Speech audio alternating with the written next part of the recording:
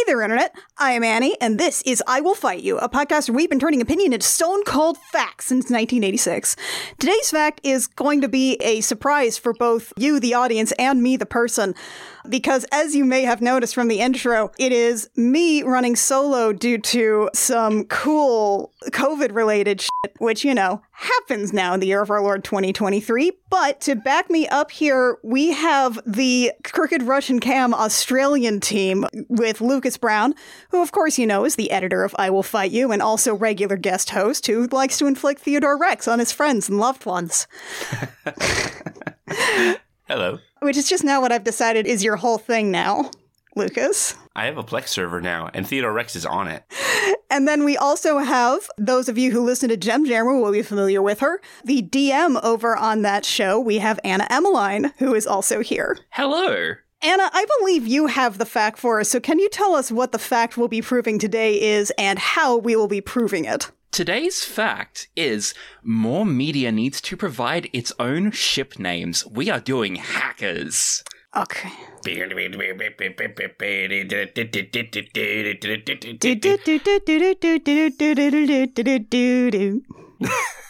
So I presented this idea to Annie, and we found that Lucas is the biggest Hackers fan, so we had to bring him on too. I have a lot of feelings about this movie. And before we get started, though, I need to point out, initially, when we were planning this episode, Annie was referring to us as the B team.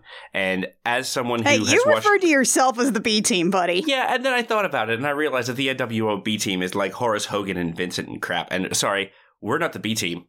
We're the Wolf Pack. So you're back on the Wolf Pack. And as I thump my microphone, too sweet. This is a joke for, what, my friend Ben Golly? Ben will know what's up. I believe your friend Chris Sims as well. Hi, Chris. Hi, Chris. Hi, Chris. So I have never seen Hackers before yesterday, so this was a new experience for me. So this movie came out in 1995, which was the same year as the Sandra Bullock The Net. So that was the Deep Impact Armageddon situation going on. God, this is just the most 1995-ass movie, though, I tell you what. Yeah, and the range of fame that the actors got from this is wild, from the absolute bottom end to the very tip top of fame. I was trying to look into, like, the writer and the director of this, and they both have, like, vanishingly small IMDb profiles, but I did really enjoy the writer Raphael Moreau. I am probably mispronouncing that, but he also directed, in 1999, a movie I didn't know existed, but I feel like I should have, The Rage Carrie 2. You didn't know about The Rage Carrie 2, Eddie? Where you been? I did not know about the Backhoed In sequel to Carrie, The Rage. Oh my god. That's amazing. Yeah, they killed off that lady who survived the first one. Yeah, you know, it's fine.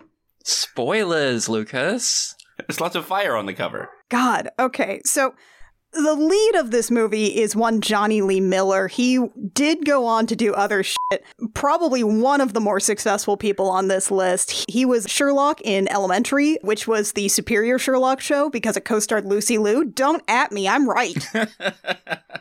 He was also in a bunch of garbage, including Eli Stone, which was the writer's strike TV show about a guy who hallucinated elaborate musical numbers that were questionably messages from God. Oh no. But obviously the more important co-star here is the babyest Angelina Jolie. She's so young. She's 20 years old in this movie. I think she had only done, like, Foxfire before this. Yeah, was this like her breakout role, or? Yeah, because Foxfire was then re-released with her dead center on the cover because Angelina Jolie became a thing. As Hackers was also re-released with Angelina Jolie dead center on the cover. Which, I mean, she is the girl one, so... And we know you love the girl one, don't you? Oh, I love it when there's the girl one. But I mean, if it's gonna be a girl one, Angelina Jolie is pretty good the girl one. Okay, so I am going to open the floor to all the gay ladies on this podcast. How hot, on a scale of 1 to 10, is Angelina Jolie in this movie? The big pouty lips combined with the, like, you know, not great 90s, like, super short hair, but still super short hair. It's a good look. I gotta say, I think it's better than the mullet looks of nowadays. It's like a bowl cut, but it's a little raggedy. Yeah, she's got kind of the two bits hanging over the ears, which is always nice. Yeah. Yeah, and depending on the scene, it's a little bit PC. Like, she can kind of, like, flick it out or, like, style it a little differently. Yeah. Yeah, plus, like, the looks where she's, like, made up. Listen, her, like, sleeveless jumpsuit outfit for her party. Oh my god. Mwah. That's a good time to point out all of the looks in this movie are fucking immaculate. They're so good. Well, They're so deliberately 90s. yeah, they are extremely 90s, so, you know, move your sliding scale to the 90s looks. Yeah, but they're great 90s looks, except for Joey's, but that's a plot point, kind of. That's on purpose, because Joey sucks. We'll get to how Joey sucks later. Speaking of which, speaking of looks in here, probably the look that I have to respect the most while disliking the most, because I know a whole ass gender when I see one. Matthew Lillard is in this one? Oh my god. He's so good! Yeah. He's amazing. That is, again, I recognize that from a distance as a whole ass fucking gender, but man, he's got these braids that sometimes go in front of his ears and behind, like he's got 4 braids, and I don't know that that works on a little white boy, but you know, Yeah. he wants to do it, so bless his heart. Matthew Lillard and Renoli Santiago both more or less invented entire genders just for this film. Just for the audience, just for your touchstone, if you don't immediately recognize the name Matthew Lillard, we're talking about the real weirdo who is one of the murderers in Scream. Stu. You might also know him, depending on your age, as Shaggy from the live-action Scooby-Doo movies, and he's also voiced Shaggy since Monsters Incorporated, because the guy who originally voiced Shaggy was such a militant vegan that he insisted Shaggy also be a vegan, and when the network said no, he quit, so they were like, fine, we have infinite Shaggies. That's so specific. This is just the kind of reference touch point that I have. Matthew Lillard was also the baddie new boyfriend of the bad girl from She's All That. Yeah. And he was also Freddie Prinze Jr.'s offsider in the Wing Commander movie, which will be a future episode of this show. Oh no. Oh, so you're just calling that one now? I called that, like, I think, like, in the pre-show for Teddy Rex, I was like, we're going to do Wing Commander eventually, and it's going to be a lot. God. Also, he's just all around just the nicest dude, apparently. He's fantastic. But in this movie, he wears, like, those tight, like, bondage pants with the straps that come off them and big, clumpy Doc Martens boots and, like, T-shirts that he's turned into crop tops, like, you know, Smashing Pumpkins or Clash T-shirts. Yeah, like over, like, leotards? Yeah, over, like, a leotard that, like goes over his hands and, like, a sleeveless army trench coat and, like, a World War I pilot's cap that he throws over it. It's a lot. And don't forget the glasses. Oh, yes. Teeny tiny lens round glasses with blue lenses. Oh my god, there are so many small sunglasses in this movie, worn indoors at night, so you can see.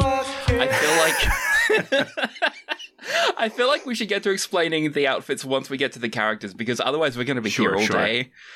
Okay, I do need to point out just a few things I learned from the Wikipedia page, a couple of pull quotes here. First off, this movie was released for home distribution on 2 formats, VHS and Laserdisc. Nice. It was a while before we got a digital versatile disc of this movie. God, laser fucking disc, folks. Second, a quote, the screenplay written by Raphael Moreau is highly inspired by the hacker and cyberpunk subcultures. He saw the film as more than just about computer hacking, but something much larger. Quote, in fact, to call the hackers a counterculture makes it sound like they're a transitory thing. I think they're the next step in human evolution.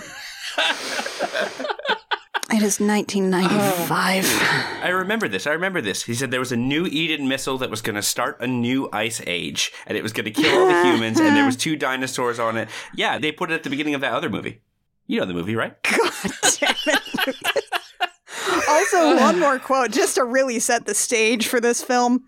Quote, the cast spent 3 weeks getting to know each other and learning how to type and rollerblade. Johnny Lee Miller did not learn very well how to type. He's such a bad typist. He is a hunt and peck typer, poor guy. God. I also have a pull quote. Hit me.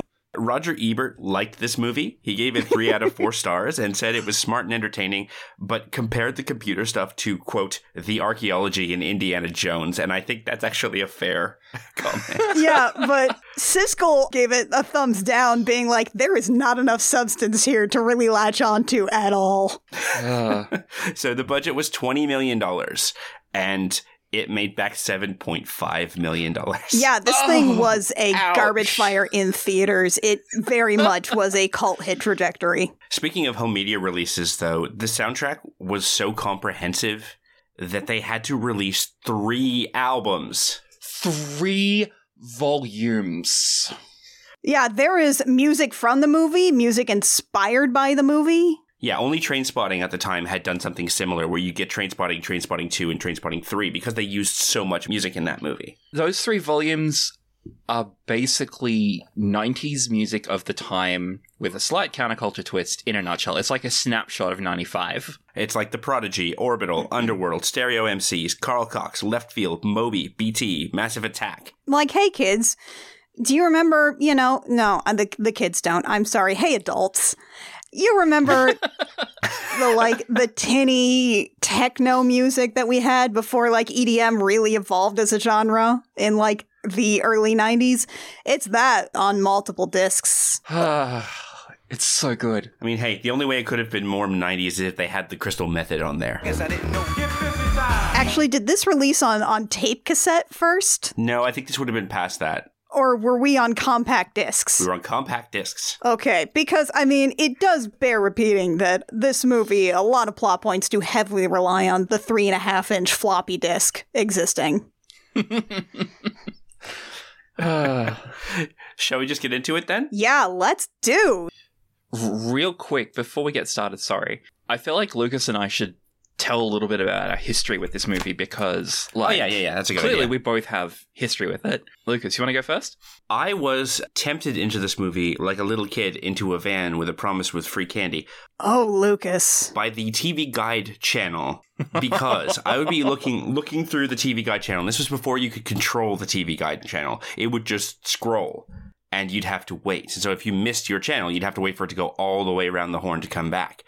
And so I was waiting, and so they would play the movies that were on pay-per-view. And one of them was Hackers. And they made this movie seem way sexier than it actually is. Although, I gotta say, it's pretty sexy at times. It's horny. It's horny as hell. But I remember specifically they ended the trailer with like the music kind of fading out and echoing. And that shot of Johnny Lee Miller running off into the fog. Oh, shit. And disappearing. Oh, wow. And I remember like thinking like, this is a cool movie for grown-ups. I don't know if I can handle this movie. And then later I rented it from, probably not from Blockbuster, probably from the convenience store, the same convenience store that I saw Theater Rex at. And then watched it myself. Promptly taped it with my 2 VCRs and watched it until the tape fell apart. Wow, you hacked Hackers. I did. This was during my video piracy days.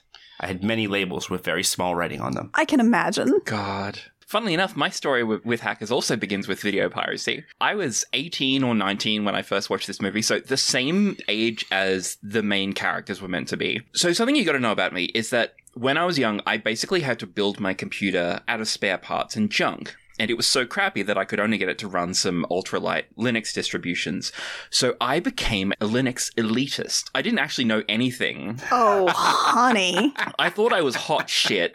Oh, honey, gem jewel. Oh. But in reality, the most I ever did was some very light scripting, not at all impressive. So I was like thinking I was a super cool hacker at age 20. In reality, I still barely know a single line of code. But take all these hot 20-somethings hacking the baddies and saving the day and show them to a young Anna who'd just been kicked out of home and was desperate to find meaning and was clinging to this subculture for connection. Oh, honey. Well, when my friend pirated this movie and gave it to me, I was hooked on the movie and everything it claimed to stand for. That was a hell of a year. And it did indeed hack your planet. It did indeed hack my planet. Oh, Lord have mercy. So you were just like, look, a new core memory. I literally remember having my shitty constructed computer that was basically held together with duct tape and prayers. The case was dented. Oh, no. And I would run Hackers on it on Linux and play that in the background while I was doing some crappy scripting. And I remember, like, it was winter and I was literally wearing fingerless gloves. Oh, man. On one hand, I thought I was so cool. On the other hand, I try to extend myself grace because I was young and traumatized and looking for any kind of meaning in my life back then. Oh yeah, that winds around from being just dumb teen shit to just being charming. It's precious. Yeah. That's why this movie means so much to me.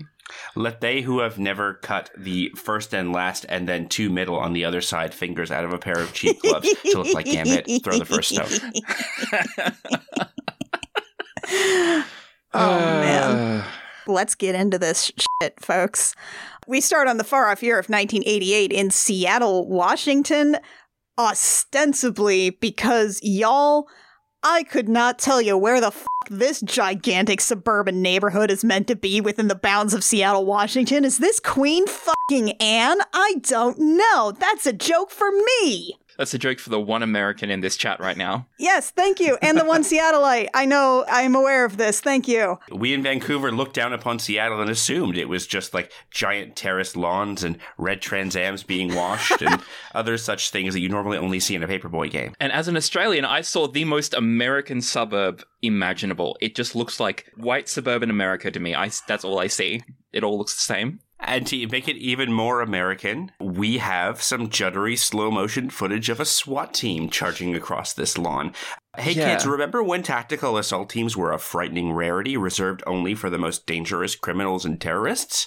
This movie does. That's going to be real cool in this movie. Yeah. They don't even have SWAT on them. They're just running around with black clothes and military caps and M16 rifles. And guns out. And you can tell it's a fantasy because they don't shoot the dog. Right. There's a dog barking. Here's the thing that's going to drive me bananas. They barge into this house, breaking down the door. There's a woman who's just dishing up breakfast. And they're here all heavily armed to kill, presumably, I guess arrest, a guy named Dade Murphy, who we are going to find out in a cute little camera pivot of scanning across adult faces and scanning down to a child, is a surly 11-year-old. So they were here to shoot an 11-year-old. They came armed just in case the 11-year-old had a gun? Also, when they rush past his mom, she goes from shrieking in fear that someone's just busted down her house, and then as they run past her, she gives this really annoyed, like, hey! What's the mom story? What movie is she in? She doesn't seem as freaked out as she should be. She's just like, hey, what's wrong? This is a woman who has been expecting this day to come for a while. She just expected they might, call ahead first. Ring the doorbell, maybe do the barest amount of research to know that they were about to break into a 3-person household with an 11-year-old. They literally stack up on Dade's bedroom door and do a tactical nod to each other and smash into it and break it down. This child's bedroom door. And you may think that this is going to be a point where it's the turnabout is going to be comic, that you don't realize that this is an extremely not dangerous 11-year-old. But they will use this exact amount of force for a whole bunch of teenagers with computers throughout the movie. This is just setting our standard. Yeah, a nod is made to it being that these are Secret Service agents specifically, which, why is the Secret Service policing computer crimes? I don't know. Generally speaking, the Secret Service is usually, at least in sort of the public sphere, they're the hired muscle protecting the president or any kind of important gubernatorial dignitary. However, I was talking to John about this earlier, and he actually looked it up, and it turns out that one of the other things the Secret Service does, and indeed one of the things it was founded on doing, was preventing financial crimes. So that, I guess, accounts for Dade here, because we'll find out exactly what he did in the next scene, but that also might account for at least one or two of the other things. But I don't really think this movie is going for any sort of reality for who wants to kill the hackers. The next scene is in a courtroom, and as Annie mentioned, we pan across these adult faces, and then all we see is spikes poking up at the bottom of the screen, and you pan down to, like you said, this very surly 11-year-old. In a little suit. And a very young Felicity Huffman looking like Dana Scully. This is before she tried to rig college entrance exams and went to jail. The scene cuts from the police breaking down the door to the courtroom in what can only be called a very literal smash cut. Oh, I see what you did there. Thank you. I honestly feel like the camera panning across the adult faces and then stop and directly going down to Dade is probably my favorite bit of camera work in this movie. A lot of it is more like theoretical, but that is the one that feels the most like communicating a lot of sort of jokes and information in just one camera movement. This movie has a lot of it's really bad all around, but there are just enough really clever or inspired choices peppered throughout it to keep you going. There's like someone here knows something about cinematography, knows something about filmmaking. It's just everything else it's packaged in. It's a bit of a broken clock thing, I think. If you keep throwing enough movie at the wall, something's going to stick eventually. And this is so much movie. There's so much movie in this movie. Felicity Huffman is saying the defendant, Dade Murphy, who calls himself Zero Cool. Oh, God. We're going to hear so many people saying these stupid names with a very serious face. A lot of people go only by their hacker handles until their names are revealed later. So she highlights his superior intelligence, which he uses to a destructive and antisocial end because he made a computer virus that crashed 1,507 systems in a single day, caused a 7-point drop in the stock exchange. And apparently, that was a big shock to people in 1995. We here in 2023 have lived through the GameStop incident. What, you're telling me there's volatility in the stonks? Wow, is it Tuesday again? No problem. Also, dear listeners, you need to know that Lucas was directly imitating Felicity Huffman's intonation there. It was almost eerie. Again, she's going full Dana Scully. The judge finds his family $45,000, which is a lot of money in 1995. Yeah, in 2023 dollars, at the equivalent of $116,789.26. That's $182,000 Australian this year. So much money. And in something I love, he is forbidden to own or operate a computer or a touch-tone telephone until he is 18 years old. Dear kids, in 1988, this was something you could reasonably do for 7 years. You could just not interact with a computer for 7 years. He didn't need it for school. He was just missing out on, like, the Oregon Trail and Number Munchers. Something you could do, although clearly it did mess with him because, well, you'll see. We'll get to that. Also, I just find it so charming that he had to distinguish a touch-tone telephone in the same way that you once had to distinguish a cordless telephone. Listen, kids, he means a non-rotary phone where you press buttons and it makes a beep noise. That was a thing that wasn't understood just to be the default at that point. Because back then, you could actually hack touch-tone telephones. Right? Yes, which we'll get to. I wonder if he'd be allowed to use a calculator watch. Oh. Calling it a touch-tone telephone is a lot like Douglas Adams saying, like, people still thought digital watches were a neat idea. God. They're pretty neat, though. They are a pretty neat idea. So now we get the credits and some orbital, and we get to see Dade and his family getting perp walked into the car, and he's sad. He actually, like, sheds a little tear. His tough exterior breaks for a minute. This little 11-year-old tear.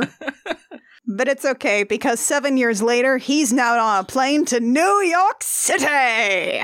It's funny, Annie, it wasn't until I met you that I understood the significance of moving from Seattle to New York all the way across the country. I didn't know that. Yeah, it is the opposite side of the country. It is the other coast of an entire continent. We learn later that his mom has gotten a new job, and there was a divorce, and he chose to live with his mom, and so he flew all the way across the country just before the beginning of his senior year of high school, and so he doesn't know anybody. But also, this is something that's never specifically discussed, but it can be inferred. So, Annie, you know more about anime than me.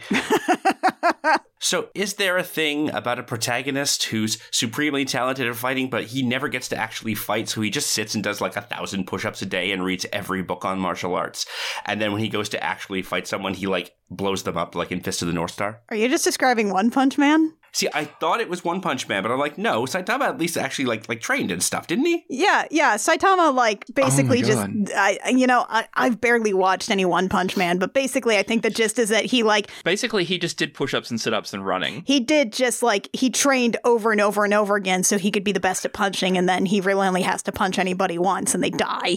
It's a good manga. Yeah. And okay anime. Yeah. Mob Psycho's better. As they're flying over New York City, it shifts to a view that we're going to get a lot, which is where they build cities out of like circuit boards and microprocessors and traces and stuff. Hey, have you ever looked at a city grid and said, hey, that could be like a circuit board? These are the people, they're like, I am the first person that has ever had this thought here in the digital age of 1995. I want to point out that there is no CGI in this movie. None at all. So these famous Circuit City like hacking montages? You took the words right out of my mouth. It's not a single bit of CGI, you're right. It's all hand-drawn or it's all hand-animated because CG looked too flat and cold at the time. It didn't look warm and inviting enough. They had to animate all of it to make it look good. Exactly. Now, before you necessarily go saying that this is like an instance of, oh, this is care and craft and they didn't do things like terrible CGI these days, it's mostly just because the technology wasn't really there yet for this sort of thing. These are fairly basic breakdowns. It's the same kind of way that like Tron did some early CGI pioneering, but a lot of it was mixed media stuff because, again, we just couldn't really do that kind of thing yet. So you see a lot of miniatures, so like some motion controls and rotoscoping. But yeah, people assume it's like, oh, you just go into a computer world. That means CGI. If you want a version of that, you could watch The Lawnmower Man. I wouldn't recommend it. It's a very bad movie. Yeah, it took us a while until the technology was prepared to do these kinds of digital deep dives. Like, this ain't the fucking new adventures of Johnny Quest here. Fucking Quest World. So Dade is in his room, now a teenager. In douchey little sunglasses. Oh my god, in his bedroom, in the dark, drinking a fucking Jolt Cola. God. And it's past midnight, so his mother says, happy birthday, and then asks him what he's doing, and he responds honestly, I'm taking over a TV network. And she's just like, oh, I'll finish up and go to bed. This is the start of something Miller does with the character, actually, that I noticed. Whenever someone asks him something and he's not sure about it, he distinctly pauses, takes about 2 seconds to come to a decision, makes up his mind, and commits to it. And he does this about 4 or 5 times throughout the movie as, like, just a little unspoken character trait. There's, like, a moment later where he takes a full 4 seconds. Oh, yes. There are a few of those. And just from Miller and Jolie, but actually no, from all of them, there's like little moments of characterization that, again, way too detailed for a movie of this quality. They're the kind of thing you'd see in like a high budget film, not this trash. Honestly, the thing that really sticks out for this interaction for me is just that this sets the tone for the mother character more so than even her first appearance, is that she is such an underrated part of this movie, and honestly, she probably should have had more scenes, and she probably should have been a larger part of the plot considering how she gets used later on. But, like, she gets, like, one spotlight scene towards the very end, and it's the best shit, and I love her. It's so good. Yes. And you realize that for a moment, why Dade went with her instead of his shitty deadbeat dad. Mm-hmm. It's like, no, Dade's mom rules.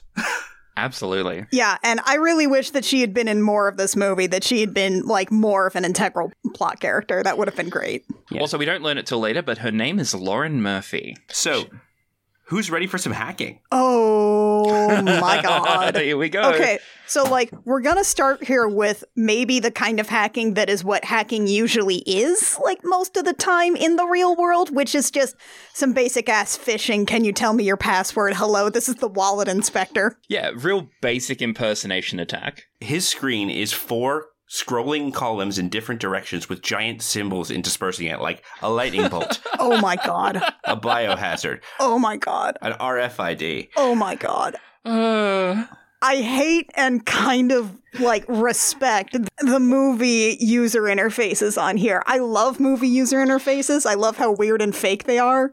But, like, the ones in this one, There's some doozies in this one. Not to be believed. Oh, there's some real good ones in this one. So we cut to OTV Studios, where Norm the security guard is about to have the worst night of his life.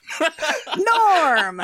Because his phone rings, and Dade puts on this, like, 80s guy from Futurama voice. Norm speaking, security. Norman, this is Eddie Vedder from accounting. And then he just starts spouting out acronyms that don't even need to be acronyms just to make it sound even more technical than it actually is. Well, he susses it out first, and he says, Norman, do you know anything about computers? And Norman's response is, And he's like, great, I can completely bullshit this guy. So my BLT drive on my computer just went AWOL. Just say AWOL! And I got a big project due for Mr. Kawasaki. All right, Norm, here's what I want you to do. Read me the number on the modem.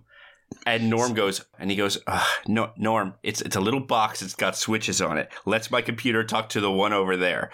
Little bit of exposition for the audience. Yeah, audience, you wouldn't have no, this is not like shit that would have just been common in your house where you may have had one computer, not like lots of devices that connect to the internet. And then we do this thing that I really like about the movie, and it's only really a visual motif in the first half, but Dade closes his eyes, and we see a lot of TV clips flicker across the screen, and he opens them, and it's like he's thinking in movie clips. And this goes really well for about the first 30 minutes, and then they just stop doing it. Kind of makes me sad. They do it like one or two more times after that, but it's just like, it's disjointed and jarring if you don't know what's happening. The best thing I can call it is that he goes into a mind palace.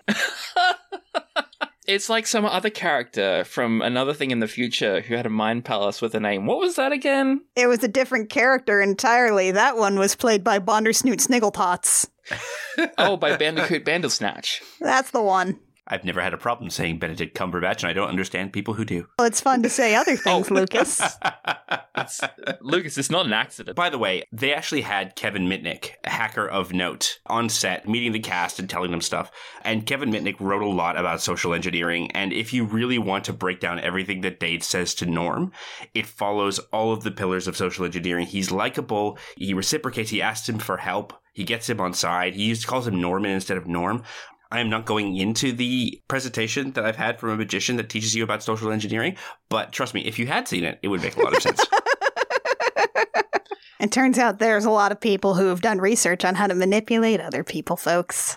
Really? It's almost like manipulation is a thing that people have been doing for a long time. All right, everybody shut up. We got to talk about ARPS now. Oh, God. Here we go. The automated record playback system, which is a little robot that chooses the tapes for the TV station. It's so cute. It's like VHS tapes. Yeah, so it's like almost 3 or 4 a.m. at this point, so it's all reruns now. And Dade has decided that he doesn't want to watch whatever bigoted-looking talk show host is on TV. He wants to watch The Outer Limits.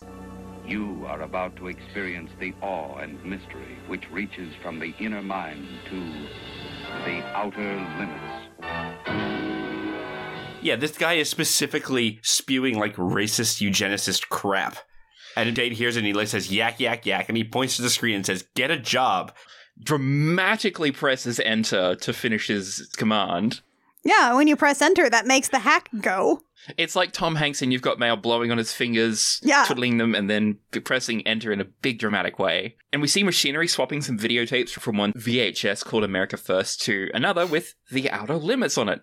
And back in his room, Dade opens a can of soft drink and toasts the screen as it changes. And of course, you know, it's that famous Outer Limit opening monologue, which is like, we have controlled your network. Do not attempt to adjust your television because, you know. We control the horizontal and the vertical, the deepest inner mind to the outer limits. Because, you know, the hacker controlled the thing.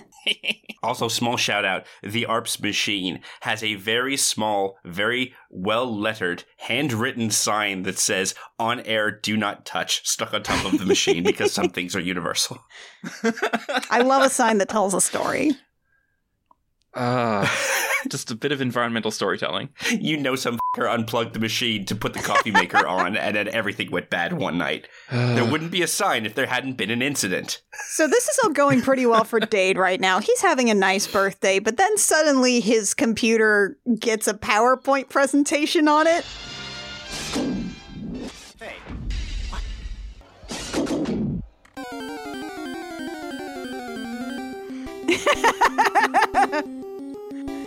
And he gets this message in like blood red letters that say, you, letter U, have tread upon my domain. Who are you? And he's like, I should instantly answer this message. This is fine. This is fine.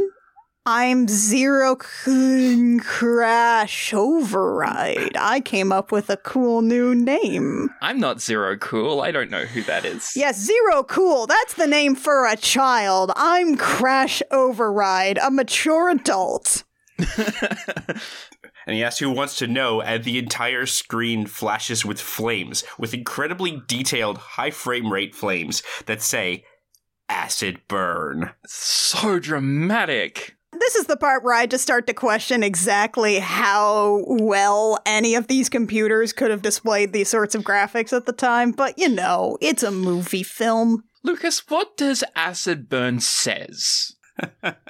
Acid burn says leave before you are expunged. And if you think that the UR is the letter U and the letter R, you'd be correct. And the letter B and the numeral 4. Says is also CEZ.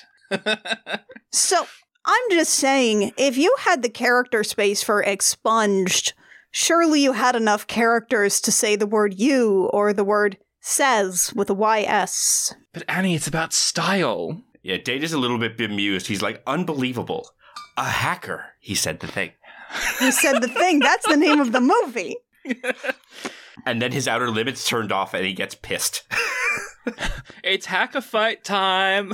Tape fight. And you know it's a fight because Voodoo People by the Prodigy kicks on, making the most dramatic and electrifying scene of a robot fighting with itself trying to put tapes into a machine. It's just frantically passing tapes back and forth. It is two kids fighting over the remote from long distance. Literally. Oh my god. Yeah. And they pass back and forth little, like, threats, I guess? Like, I will swat you like the bug you are. I will snap your back like a toothpick. Mess with the best. Die like the rest. And it's all interspersed with grainy clips from old movies like Errol Flynn's sword fights and Western gunfights and... Yeah, they do the Dam Busters, they do Demetrius and the Gladiators. even dinosaurs fighting. I guess this is Dade's Mind Palace again? When I was a kid, not understanding what the machine did, I was like, oh, they're putting in relevant clips to taunt each other. That would have been good, though. Oh my god. And I'm like, of course that's not what's happening, but I appreciate that as a view. That's like some Monkey Island insult combat. Because right at the end, as he's typing, mess with the best, die like the rest, suddenly all the fights that we're seeing clips of resolve. The T-Rex gets gored by the Triceratops. The pirate stabs the other guy. Guybrush Threepwood says how appropriate you fight like a cow. Yeah, but literally as Data's writing the coolest, most 90s, mess with the best, die like the rest, he gets a flash that says, you are terminated because Acid Burn, instead of attempting to take control like they've been doing, just cut him off. And Data's so surprised he says out loud, shit on me! Our hero. Just kicks him out. There you go. One Punch Man was so busy trying to fight, he didn't notice that someone cut a trapdoor underneath him. And then he gets to look down and hold up a little umbrella, and then he falls a long way. That's literally it. Also, this will be relevant for the movie's climax. Oh, yes. Mess with the best, die like the rest. That comes up halfway through, just so we don't forget it. Our screenwriter pal looked at Mess with the Best, Die Like the Rest, and then looked at it on his little printout draft, circled it and highlighted it, and nodded to himself like, yeah! It's a great line if you're in the 90s. It sure does rhyme. All right, so the next morning, his mom is unpacking, and she gives some expository dialogue to, I guess, utilities on the phone, where she's like, yes, it has been a week, and my son has been playing with his computer all night. Yes, I know he could just be masturbating. Yes, I'll ask, Dade, are you gay? No, Bob. You like girls, don't you? Yes, Mom. They're just not as charming as you. See, I took this to be she's pretending to have a phone conversation so she can be like a little bit snarky. But I think I like it better if she's actually talking to the poor power company guy who does not want to hear about her son's nocturnal habits. Look, he's the one who was like, the guy on the other end was like, are you sure your son's not just masturbating instead of being on the computer? Because it's 1995 and we're not sure that there are things for you to masturbate to on the computer yet. There's a scene later where there's a tiny hint of how porn is not on computers yet. It is still in magazines, but we'll get to that. And so he's like, no, Mom, I'm not gay. And also, just so you know, I haven't had sex yet. I am a virgin. Now I'm off to shower. You know, normal conversations to have with your mom. I do like this scene. It has some teasing back and forth and kind of establishes that they have a snarky dialogue, but that snarky dialogue is the friendly part. Because after this, we do get a little bit of real tension, over-dramatized, but it is real for them. Because she walks in his room and spots that he's plugged it into the phone and then goes and beats on the door of the bathroom and actually loses her temper at him. Dear youths, you used to have to connect to the internet through the phone line, and if the computer was using the phone, nobody could call things on the phone. That used to be a thing. Dade, this town is meant to be a new start for all of us, and you're fucking this up. If you get caught again, it's no college for you. It's jail. Yeah, you're also an adult now, and so if you get caught with a federal crime, you go the to jail. You don't get probation. And Day just, like, sulks and turns the shower on again. Yeah, also, gotta say, Johnny Lee Miller's arms in this scene, like, he's got his hands up to, like, lather his hair, and, like, the deltoid on his shoulder is, like, popped. Dude has been working out. Well, it's all the cool rollerblading that he's been doing on set. All the digital push-ups. He's 23 years old. He's trying to impress Angelina Jolie. It's like you put in the work. Yeah, didn't he and Angelina Jolie, didn't it say that they got married right after this movie and then divorced like a year later but remained friends? That is 100% correct. Yes. Yeah. So he was definitely working out to try and impress her. He went to her other wedding. Really? Oh, that's cute. Oh, that's adorable. Yes. Is he a Brangelina shipper? He just wants those crazy kids to work it out.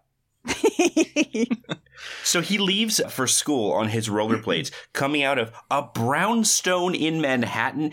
Mrs. Murphy, how good is your job? Yeah, what the fuck? This dude just moved into Manhattan, and that's a sizable kitchen for an apartment in Manhattan. Holy shit. Like, sure, they're going to subdivide the brownstones, but yeah, it's a lot. Oy, oy. Ugh. And he's wearing this blue and brown camo vest over an olive shirt. It's such a look. God. He's going to be wearing this a lot this movie. And cargo pants with those little, like, the neon zipper tags that are on every pocket. He's dressed like he's an SSX. God, you're right. This fucking look. And he's got to use it to rollerblade to school because he's a cool guy. And there are lots of people rollerblading to school. Because it's the 90s. It's 1995, dude. Get with it. It's the 90s. Except for his cool look ends as soon as he gets to school and he has no idea where to go and he can't find the office and he asks someone for directions. And it turns out to be Freak, played by Renoli Santiago. Freak is going to introduce himself fully later on once he decides the date is worth talking to, because right now he's talking to someone in Venezuela. On a payphone. Yeah, Date asks the worst person for help. He goes to someone on a payphone instead of asking someone, one of the hundreds of students, who's not on a payphone. Like, come on. And by the way, Freak is wearing, double layered leopard print in both pink and gold. It's beautiful. It's striking. He's got curly hair down to his shoulders. In the whole movie, he spends walking like he's on a runway, and that is because he's actually a model. His mum was a seamstress, and after this movie, he went on to found a fashion line that's still going to this day.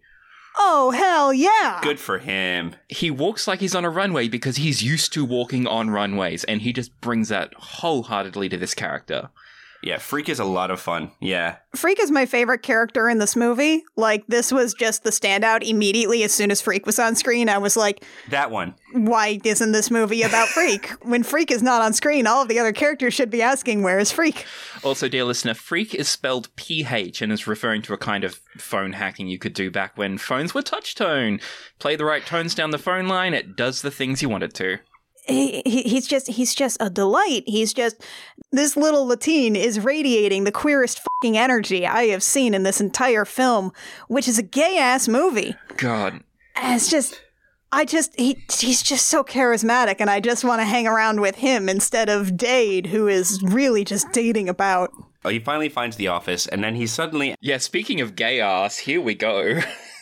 He's asked for transfer forms by a 20-year-old baby Angelina Jolie, and he's so stunned he can't reply for 10 straight seconds of screen time. Which, honestly, whomst among us could reply to that? Yeah. Like, with any kind of coolness. Like, imagine being 18 years old, and then you see this girl with ears full of piercings, immaculate eyebrows, boyish haircut, but just punk enough with the sideburns, Listen, when I first saw her back and I was the same age as the character, I had feelings back then which over a decade and a gender transition later I recognize as not knowing whether I wanted her or wanted to be her. Yeah, it's a real bisexual conundrum of just being like, hi. Pretty girl. Hi. Yeah. Hi. Dade even has one of his montages where he like lays over with like a Liechtenstein print and like famous kisses throughout movies. Ancient statues and paintings of lovers and stuff. Yeah, he has another Mind Palace vision of having a boner. But during this, you can hear her saying, "Hello, are you listening?" And then finally she says, "Do you speak English?" And it is focusing in on her perfect lips.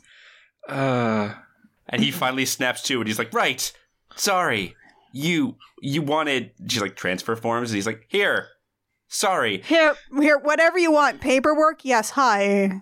God. Anna, you talked about like Dade taking a moment and thinking about it, how that is part of informing his acting. Throughout here to the end of this scene, he sort of like half yell barks everything he says because he is so out of sorts by this incredibly hot woman who is barely talking to him. Like she's like, "So the gym is through here," and he's like, "Yeah, great, good." Girl pretty. Also, in the background of the office, there's this one girl who's standing and leaning against the back wall. Oh, up against the wall. Yeah. She's watching and grinning super widely at every interaction between them. She never stops staring at Dade the entire time. When they leave, they move past her, and she even waves goodbye, and She little waves at him. she's never seen again. She like wiggles her fingers in that cute little like flirty wave, like have fun. These kids go fuck. She's never seen again. It's just some extra who owned that scene. There's a lot of extra overacting in this high school set, honestly. Oh, it's so good. Literally in the immediate after scene, they're walking through the halls, and there is another extra in the background who moves like he's about to go put the moves on the girl, on Jolie's character, but two of his mates hold him back. Little things like that happen all the time in this movie. Like, you know that episode of Futurama where Zoidberg's uncle directs a movie and he's like, "What are you all standing around for? You should be moving and making noise, flapping your arms. It's a talkie." Throw a pie or something. Exactly. I already used that clip for the Theodore Rex episode, Annie. But I'm right. Wave your arms and make faces. What is this, a morgue? So she's showing him around. She's like, "Here's the cafeteria, here's the gym, and here's your class." And he looks at her and kind of stunned, and he goes, Am I not in your class? And she looks him dead in the eye and goes, "No, you're not in my class." I'm surprised he's still alive. God. The way he says, "I'm not in your class," is like such a disappointed puppy look. And she just laughs because she's like, "Oh my God, no, of course you're not. I don't know you. Who are you? You don't mean anything to me." And he's just like, "Oh, give me time." Yeah, and he's like, and a pretty girl was politely dismissive to him, and Dade took that extremely personally. Well, so then this extremely weird interaction happens where a guy who is dressed like a 50s dad, he's got slick hair, he's got a striped collared shirt with like inch-wide stripes, which is tucked into jorts, and he's wearing a long sweater vest over it. And he's like, "Hey, you new? Tell him about the pool, Kate." And Kate seems hesitant, but eventually she says, "Yeah, there's this Olympic-sized swimming pool up on the roof. It's just up the stairs that way." And he decides to go check it out immediately, skip his class entirely, just go up to the roof now because he's a gullible piece of shit. And he steps out, and a bunch of general casting nerds immediately shout, "Hold the door!" And the door slams shut, locking him on the roof with all the other kids who have fallen for this dumb fucking prank. God, there's like 6 of them out there. And then it starts raining. And then, yeah, it starts to rain. They're all stuck out there. We never find out exactly how they get down from the roof, but they do because we immediately cut to Dade sopping wet, tracking mud and water through the school in the hallway, and he passes Kate, who's like, "Oh my God, he found the pool." And we get this old movie clip in Dade's mind of a woman screaming while a man strangles her. So that's cool. Because now Dade's horny feelings have mixed up with his angry feelings, and I'm sure that's never a problem for young men. What a cool, great thing to happen. Nothing bad could possibly come of this. God, I don't like Dade. I can tell. So we got to computer class. And Freak is using motion control to make the skeletons screw on the screen. Making them grind on each other. Yeah, there's a sub, and you hear him say that their normal computer teacher was arrested at an anti-fur rally because it's the 90s. Which is a wild bit of just like throwaway ADR. It doesn't need to be there at all. It's just flavor. So Freak turns around and sees Dade doing a completely normal thing, which is looking up Kate's school file. And I will just tell you, the fonts on this particular Macintosh computer they were using sent me back. Like, I saw that, and it's that fixed cyst font that I have always loved. And yeah, she's got a glamour shot as her student photo. Like, it's a straight up glamour shot, rendered in black and white, highly pixelated. And her other classes are Russian, calculus, physics, ancient Asian literature, fencing, and advanced English. What the kind of high school is this? Dade looks at that list and he goes, yeah, maybe I could do advanced English, and puts himself into the same class as her. Yeah. Again, he decided to take a polite dismissal and a prank extremely personally and is now going to stalk this girl and throw himself into her classes. What the actually? Hey, if he had taken fencing, she could have stabbed him. He could have taken fencing. He could have had fun for gym class. And this whole time, Freak, who we only know really as Leopard Print Dude, is just watching the whole time like, oh, does this guy know things? Yeah, so he like tracks him down after school as Dade is walking away. And he's like, hey, so what's your interest in Kate Libby? Is it academic? Is it purely sexual? And Dade says, homicidal. And Freak does not react like that was an extremely troubling thing to hear. And introduces himself as the Phantom Freak, the King of 9X. Yeah, homicidal, a totally normal thing to say for someone who is directly invading a girl's privacy in school. A new student who's just arrived, who has just found a girl and immediately fixated on her. Nothing could possibly go wrong. It's cool. He's an anime protagonist. He's just the mysterious transfer student who's really, really good at the thing that the school likes to do. Sidebar, Anna, you mentioned phone freaking, so I thought I'd bring up that it was originally, there was a hacker named John Draper who was known as Captain Crunch, who found that the whistle that came with the Captain Crunch cereal box, when whistled down a phone. Oh, that's right. It was a cereal whistle. And that's also why later we meet a character named Serial Killer, which is a shout out to that. Because he was known as Captain Crunch or Crunchman.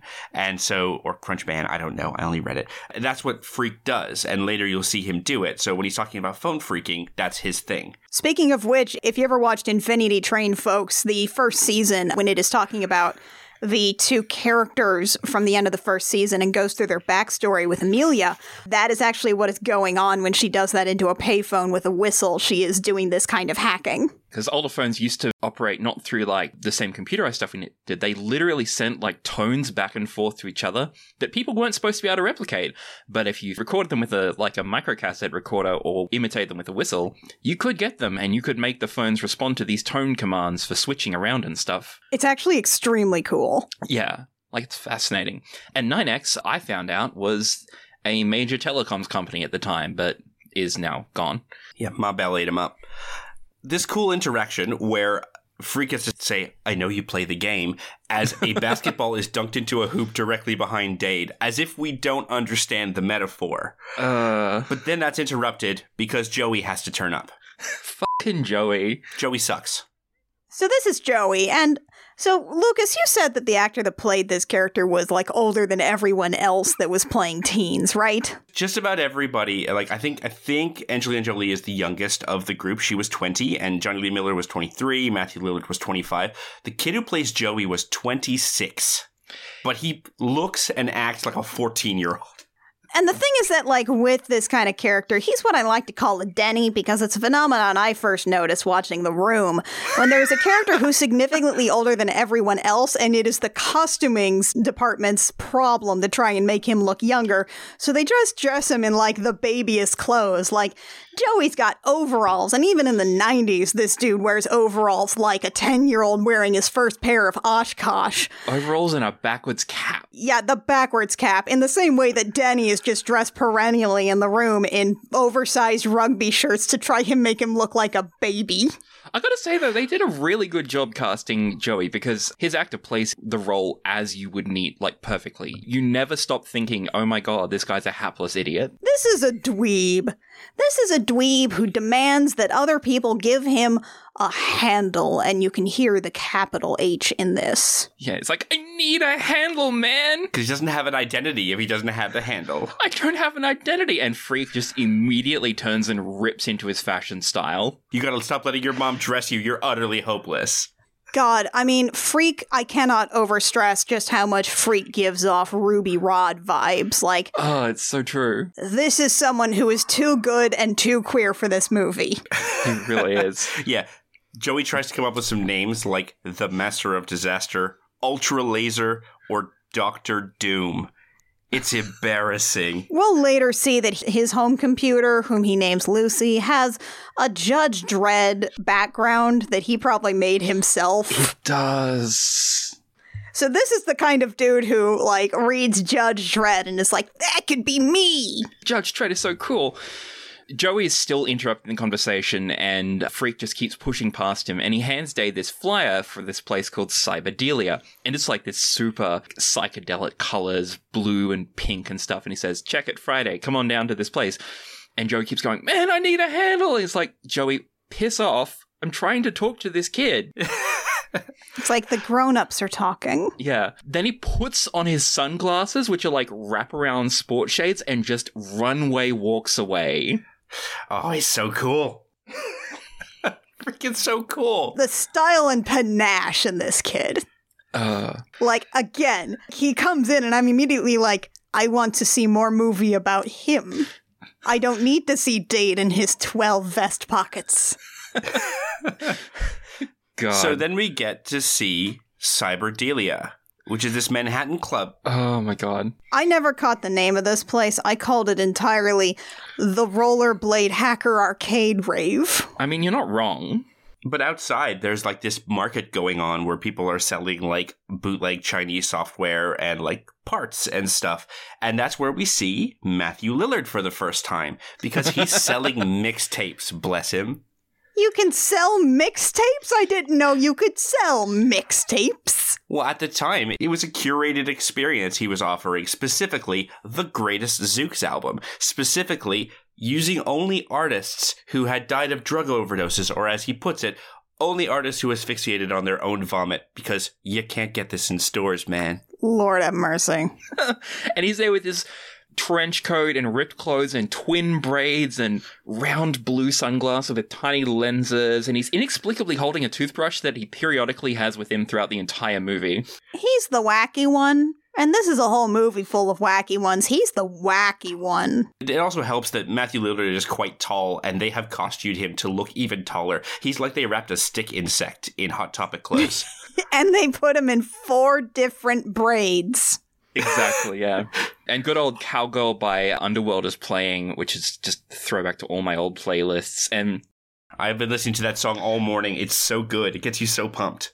it's a long song with a lot of ebbs and flows, and they use that to represent the intensity of the scene that's going at the moment while staying in the same song. It's really good for keeping the pace. So I cannot overemphasize enough how much these people are rollerblading inside this building, and that there are ramps set up specifically for that in and amongst the arcade games and the air hockey table.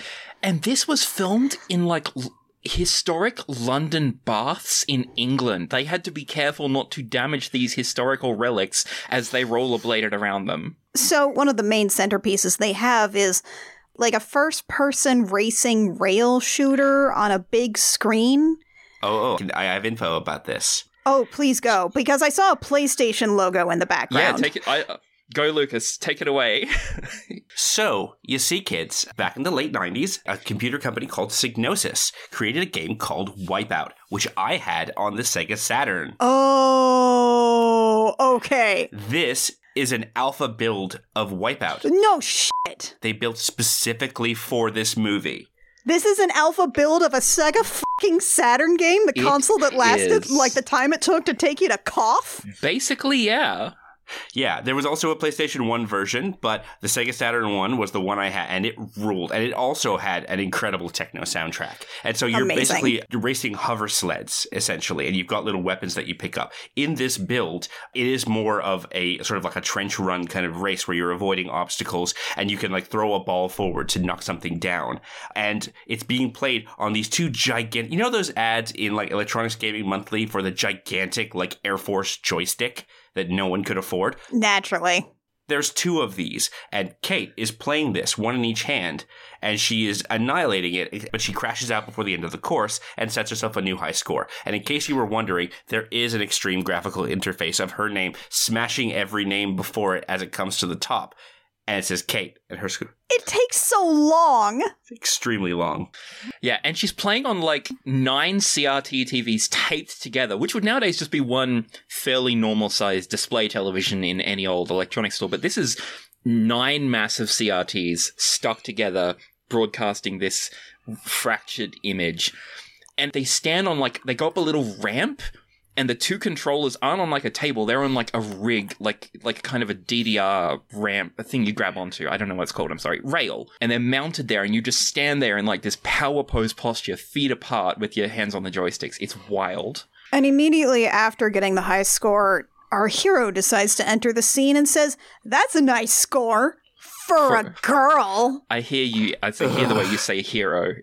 Yeah. Awesome. I love to be condescended to about video games by a guy who wants to get in my pants. I mean, God, if someone walks up to me and tells me I'm not using an optimal skill weapon build in Horizon Forbidden West, fuck, I just start taking off my clothes right then and there. I hate him so much. So she asks if he could do better, and he says he'll give it a shot. And Kate's boyfriend, who we later learn his name is Curtis, he's handsy, he sucks. They both watch as... Does he, though? Does he suck? He'll suck later. What personality do we get from him, though? Because, like, he just rides a motorcycle and maybe is a little disappointed that his girlfriend wants to talk about computers instead of keep banging like they were just about to. I'm not sure this dude actually has much of a personality to speak of, but he really mostly exists as an opposition for Dade. So Dade plays the Wipeout course, and he still crashes out, but he gets a tiny bit further than her.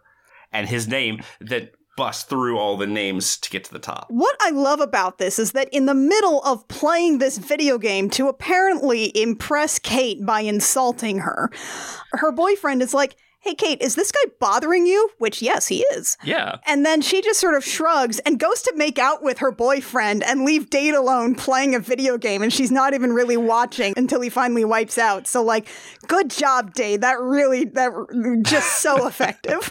I love that she's just like, I don't actually have to take this. I can go make out with my boyfriend who has a motorcycle.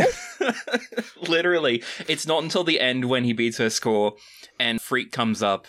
And it's like, "Oh, no one's ever beat her before. You just made an enemy for life." And she glares at him and walks away. But she's just... Oh, no, it's worse. It's worse. Because when his score knocks hers off and she looks up and sees it and looks annoyed, Dade says, "Well, it looks like I'm on top." That's right, he does. God, what an asshole. It's the worst. The worst. She is so disgusted she leaves, and that's when Freak says, "Good job. You just made an enemy for life." You're like, great news, idiot. And Joey's there too. Joey is sitting there with his cigarette stuck to his bottom lip. He's just staring. Like, what did you think that was going to do? Like, in the best case scenario, what was Dade's plan here? He beat her at video game and she was like, "Oh, fuck me. Oh, God, I'm just going to start disrobing here." God. What did he think that would actually accomplish? Yeah, like I said, Joey's just standing there. He's staring mindlessly at the high score as if it's some awe-inspiring thing with a durry just hanging limply from his mouth. Wow, this guy is good at Wipeout. We need to make him our best friend immediately. And Freak gets his attention by saying, "Boy Meets World. Let's go." Oh, beautiful. Like, I just started calling him Boy Meets World in my notes. Oh my God. Because he's got Sean's haircut from Boy Meets World, but not the cool version. He's got Sean's haircut, and he really needs to have Mr. Feeney take him under his wing to teach him about life. So outside the club, we see Kate and the guy from before, Curtis. They're making out, and Dade's like, "Oh, who's that guy?" "That's Curtis," says Freak, and he's like, "What's he doing?" And Freak says, "That's it, you're looking at it. He just looks slick all day." And I mean... Honestly, that's his only character flaw. He's more interested in being, like, socially fashionable than committing computer crimes. That's his crime. He's not a crime. honestly, his crime is that he's just like a boy toy.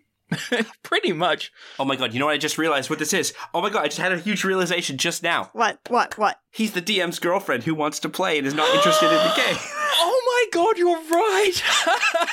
Yeah, she drug him along to computer stuff, and he just really wanted to hang out and do things that they were both interested in, but she made him hang out with it while he did computer stuff. Exactly. Yeah. God, we see later just how exasperated and used to this shit he is. It's wild. And he's only with Kate Libby because she is the hottest. I'm just saying, Curtis deserved better. He just thought he was going to get to bang a smart hottie. It was not in the cards for him to try and compete with her intellectually. He was just a hottie with a motorcycle, and she's allowed to just have a dumb hottie with a motorcycle. He is arm candy. Oh, what's the guy from Mary Worth? Oh, the dumb guy, the himbo that Iris ends up with. Oh, Zach. Yeah. Yeah, he's Zach from Mary Worth. Except Zach is a game designer. But anyway. So that night, Dade's up late on his computer. This is after Kate and Curtis ride off on a motorbike. She doesn't put her helmet on because it would mess up her hair. Oh, that's yeah, right. She's holding the helmet in her hand with no protective gear. She's going to die. Wear helmets on motorcycles, you idiots. It's slung over her shoulder. Also, it's a dirt bike. You should not ride those in the city. Ugh. God. So that night, Dade's up late on his computer. We get like a cut to show the time on his digital clock.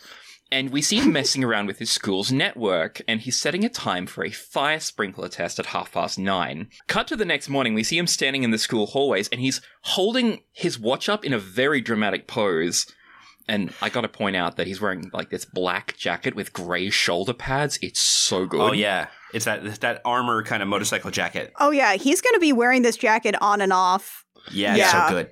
And Freak comes Which is by. ironic that he's not the one with the motorcycle. He just has rollerblades. He just has rollerblades, but he wears the padded jacket. And Freak comes by wearing this adorable white t-shirt with a cat and a rose on it, which... It's so cute. Yeah. I would totally wear if it was in my size. And Freak asks Dade, hey, what's up? And Dade just keeps holding his watch up, waiting for a very specific time. And then from out of frame, he dramatically lifts and unfolds this umbrella above his head right as all of the school sprinklers go off at once. So was he going, like, first off, this is a very good moment. I like this bit a lot because it's extremely dramatic, but also...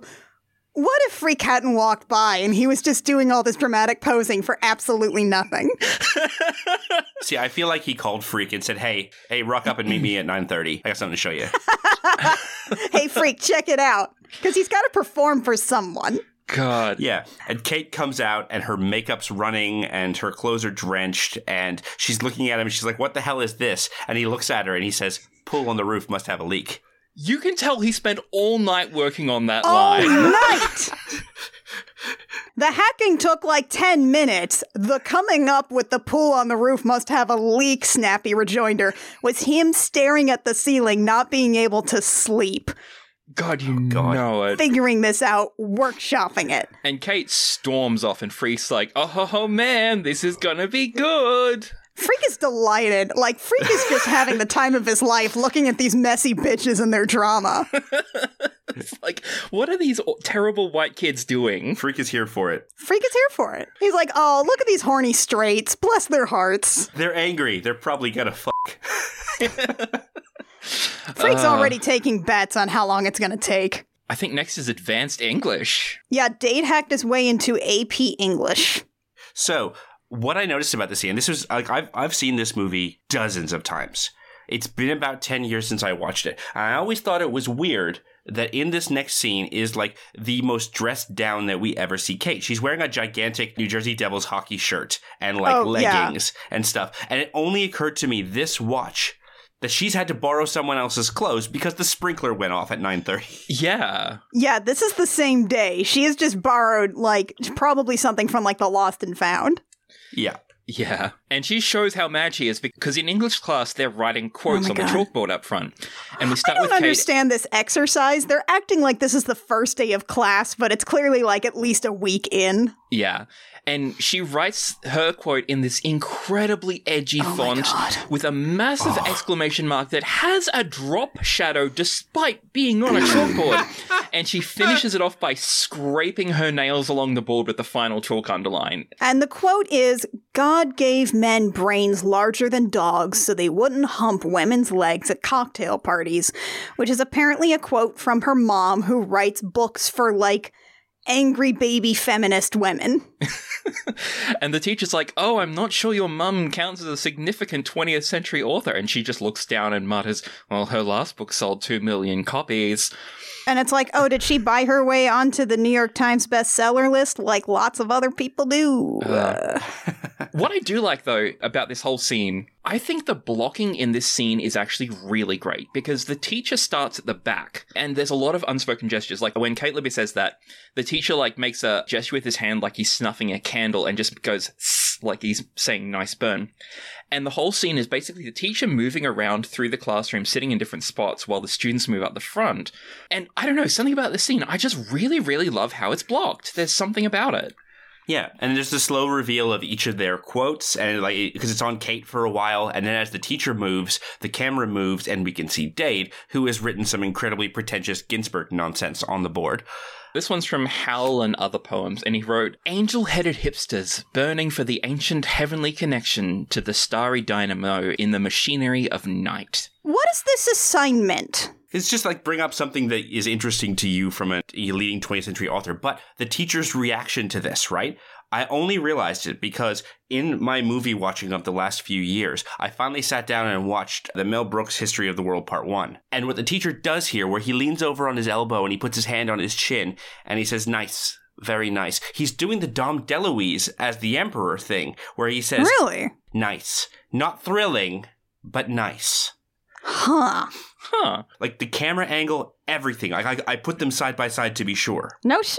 It's so strange. I wondered what it was doing there. And Kate's like, despite having drawn her quote on the chalkboard besides Dade, she looks at him, he's like, hold on, I just realized you're here. And she's like, he's not in this class. And Dade's like, I said, give me time. And Kate physically lunges over the teacher's desk and climbs over it to snatch up his enrollment printout from where he's sitting in the front row. The dot matrix endlessly long printout. Yeah, the teacher has the roll. The whole class written out just with him. Well, I suppose he'd have to check the roll and send it back. Also behind... Yeah, but why is he carrying it around if we're that deep into class? Because obviously he didn't do a good job considering what's about to happen. Doesn't he lean forward and take it off the desk? I don't remember now. Yeah, he picks it up to check it. He picks it up to look at it, and he says, yeah, he's here, and then Kate snatches it away from him. The real reason is so that Kate can snatch it away and be very angry about this. Yeah. Also, the teacher's sitting in the front row at this point, and behind him there's this one student.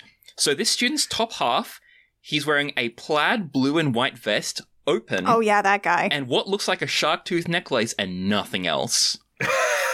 Must be a balmy day in New York. It's some real fucking, like, 10 things I hate about you, like, Clueless kind of, like, extra fashion styles in this movie. So speaking of fashion, the teacher steps away from this building drama, glances up at the board, and in an incredulous tone reads off, of all the things I've lost, I miss my mind the most. At which point, Matthew Lillard, with a very big smile, says, Ozzy Osbourne! And I was like, who are you? You are not in my class. Also, like, this is, like, peak outfit. He's wearing a black leotard with massive holes in the elbows that his arms are hanging out of. And over that, he's wearing a shirt of a kid looking at Jesus Stigmata and asking what happened to his hands, but like with the sleeves and midriff cut off over this leotard. Yeah, that's a Smashing Pumpkins Siamese Dream album cover shirt. Oh my god. See, I know that is. And the pants with the bondage straps crossing over at the knee as well. Yes. In addition to his... he's so cute. And the teacher calls this class crashing like it's a thing. Who crashes other people's classes in high school? What are you doing? What is this? I would say that Serial is, he's later revealed to his name be Serial Killer. Doesn't he say his real name here is Emmanuel Goldstein? Yes. Yep, you know, the resistance leader from 1984. God. Wow. I originally thought that he'd been sent there by Freak to eavesdrop, but I realized you don't find out till later he has no idea who Dade is. He doesn't know that Dade is the guy that Freak met. Mm-hmm. So he's just randomly here, and the teacher's like, you're not on my list. And Matthew Lillard lifts his little tiny blue glass up his face, and in the most stoner voice says, whoa, this isn't woodshop class, man! He's the wacky one. Yeah, the teacher walks him to the door saying things like, okay, don't call us, we'll call you, we'll do lunch, okay, goodbye, I'm done with you disrupting us. Yeah, he's like, get out of here. And Matthew Lillard basically runs up going like, whoop, whoop, whoop, whoop, whoop, whoop. Oh my god. I don't understand the class crashing. How do you do that? This is a high school. I do remember certain people that I knew in high school attempting to do that, where you would follow a friend to their class rather than to your own. But it was patently obvious because, again, it's the middle of the school year. A teacher knows who's in their classes. Yeah, at least by like the first week, they're recognizing most of the faces, and there's only so many chairs. We go back to home, where Dade is now wearing the outfit that he wore on the first day of school, which makes me think that this scene has some continuity stuff that was sort of chopped around on the editing table. And his mom asks, so what did you learn at school today? And he says, revenge. In like the most dramatic 17-year-old voice. Sorry, 18-year-old voice. Like, oh, buddy, I'm sorry, you're really behind the curve. We learned all about revenge in middle school. And mom's like, is it a girl? Also, please fill out these college applications, you idiot. You're a senior. You should have been doing this last year. Yeah. It establishes basically that they have a bit of a strained relationship and that he's very sulky and rude to her. His mom leaves to go to work because, various times throughout, he'll kind of see her, they'll have a conversation. She is constantly having to go and do more work stuff. So one presumes if it's a job she flew across the country for and allows them to live in a New York brownstone in Manhattan, it is a high-powered job that requires a lot of her time. Yeah. Yeah, we never actually find out what the job is, simply that she is going to work. She works at Nakatomi Plaza. They gave her a watch. When she leaves, Dade immediately grabs his bag and rollerblades and goes to Cyberdelia, where Joey is in the middle. You ever been at a party and you're trying to tell an anecdote and you just keep getting interrupted? Poor Joey. It's an ongoing bit, and I actually kind of like it because it really establishes his place in the pecking order. And he is desperately trying to say that he did something interesting. He did not. He did not. He did something by accident. But he really wants these guys to think he's cool. And he's like, yeah, so I'm in this computer, I'm looking around. Interruption. So I'm in this computer, I'm looking around, it's like choice. And Matthew Lillard crashes the conversation mid-other conversation with himself. He's like, no, we're nameless. We have no names. No. Oh, no, I got it. You want it? I got it. Oh, please Give it to us. Please Give it to us. Come on. So you could sit at home and do absolutely nothing, and your name goes through 17 computers a day. 1984, you right, man. That's a typo. Orwell's here now. He's living large. We have no names, man. We are nameless. Hey, can I score a fry? Thanks. Your inflection is exact. It's almost like you've seen this movie a couple of times before. No, sweetheart, you fucking pseudo-intellectual, high as balls little idiot. You have names on the internet. And he just starts stealing Freak's Macca's fries. And when I say stealing it, he is shoving them into his mouth for the entire rest of the scene. He is. Yeah, he's introduced by Freak as the serial killer, as in Fruit Loops, but he does know things. He seems like a moron, but he knows enough that he's useful. When Freak says, but he knows things, Lillard pushes his glasses down and looks over them at Dade and wiggles his eyebrows.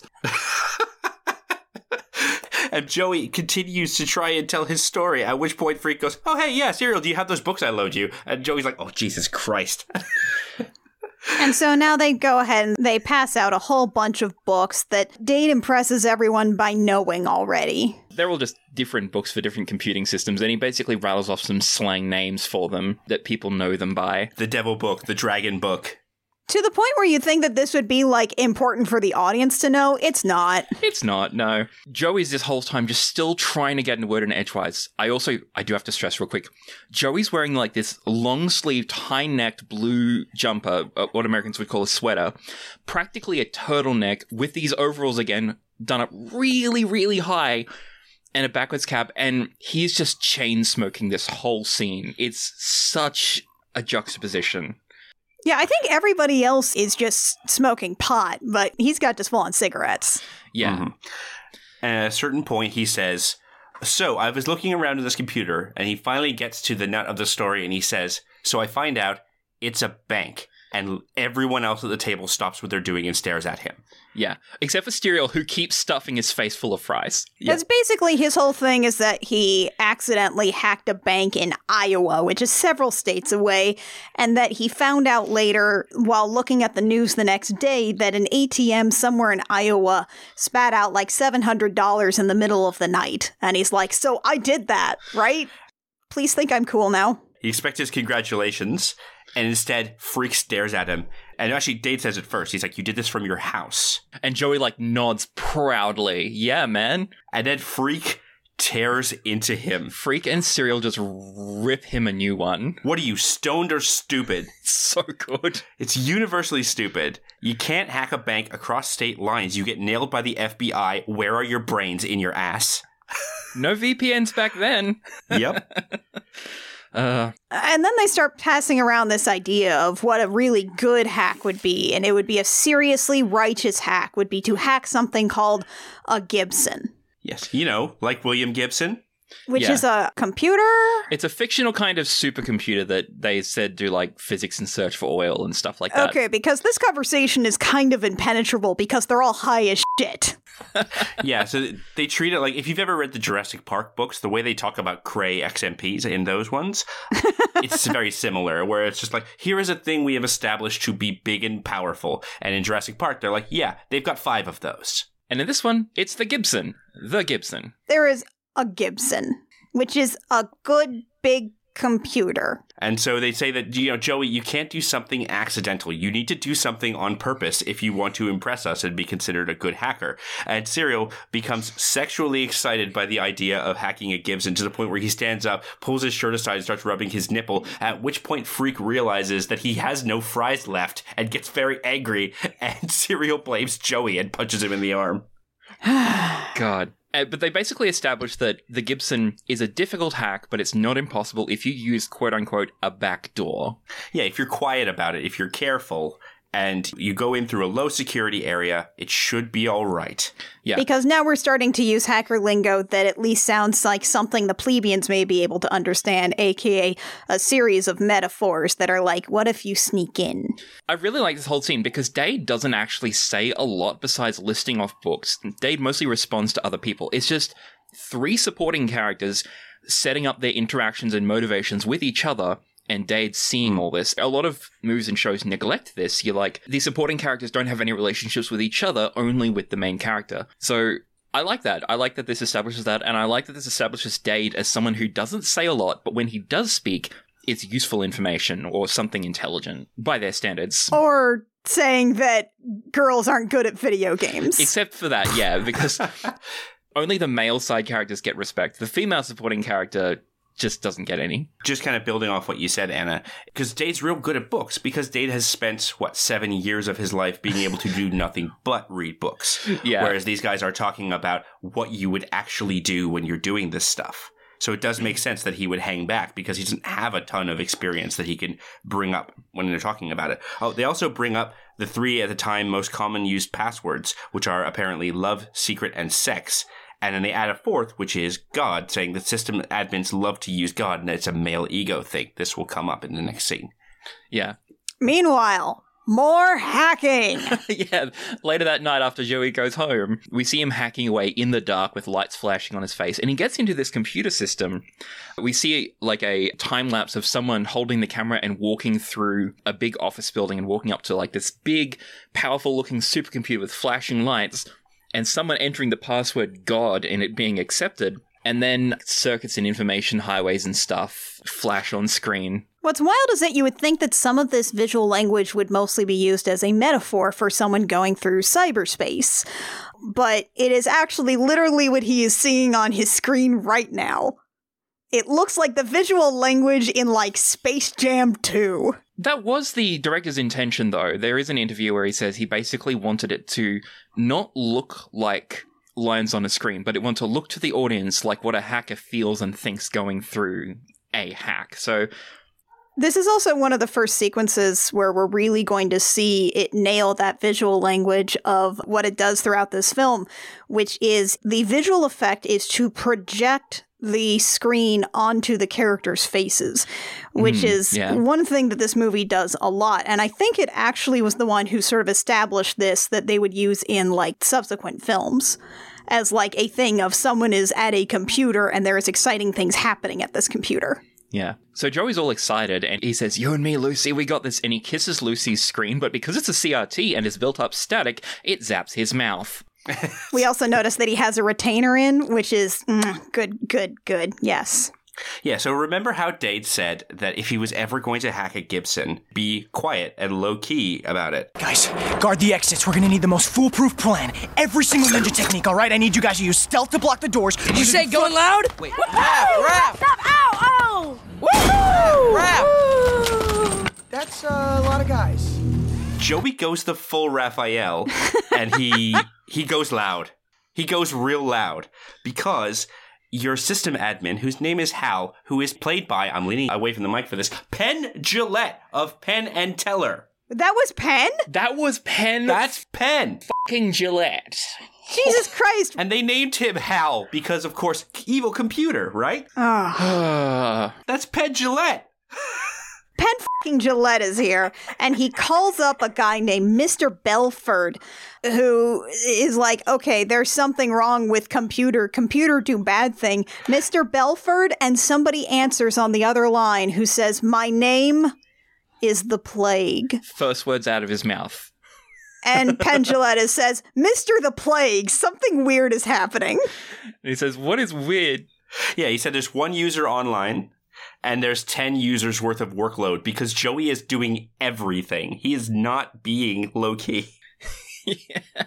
And this Mr. the Plague literally calls Penn a hapless techno-weenie.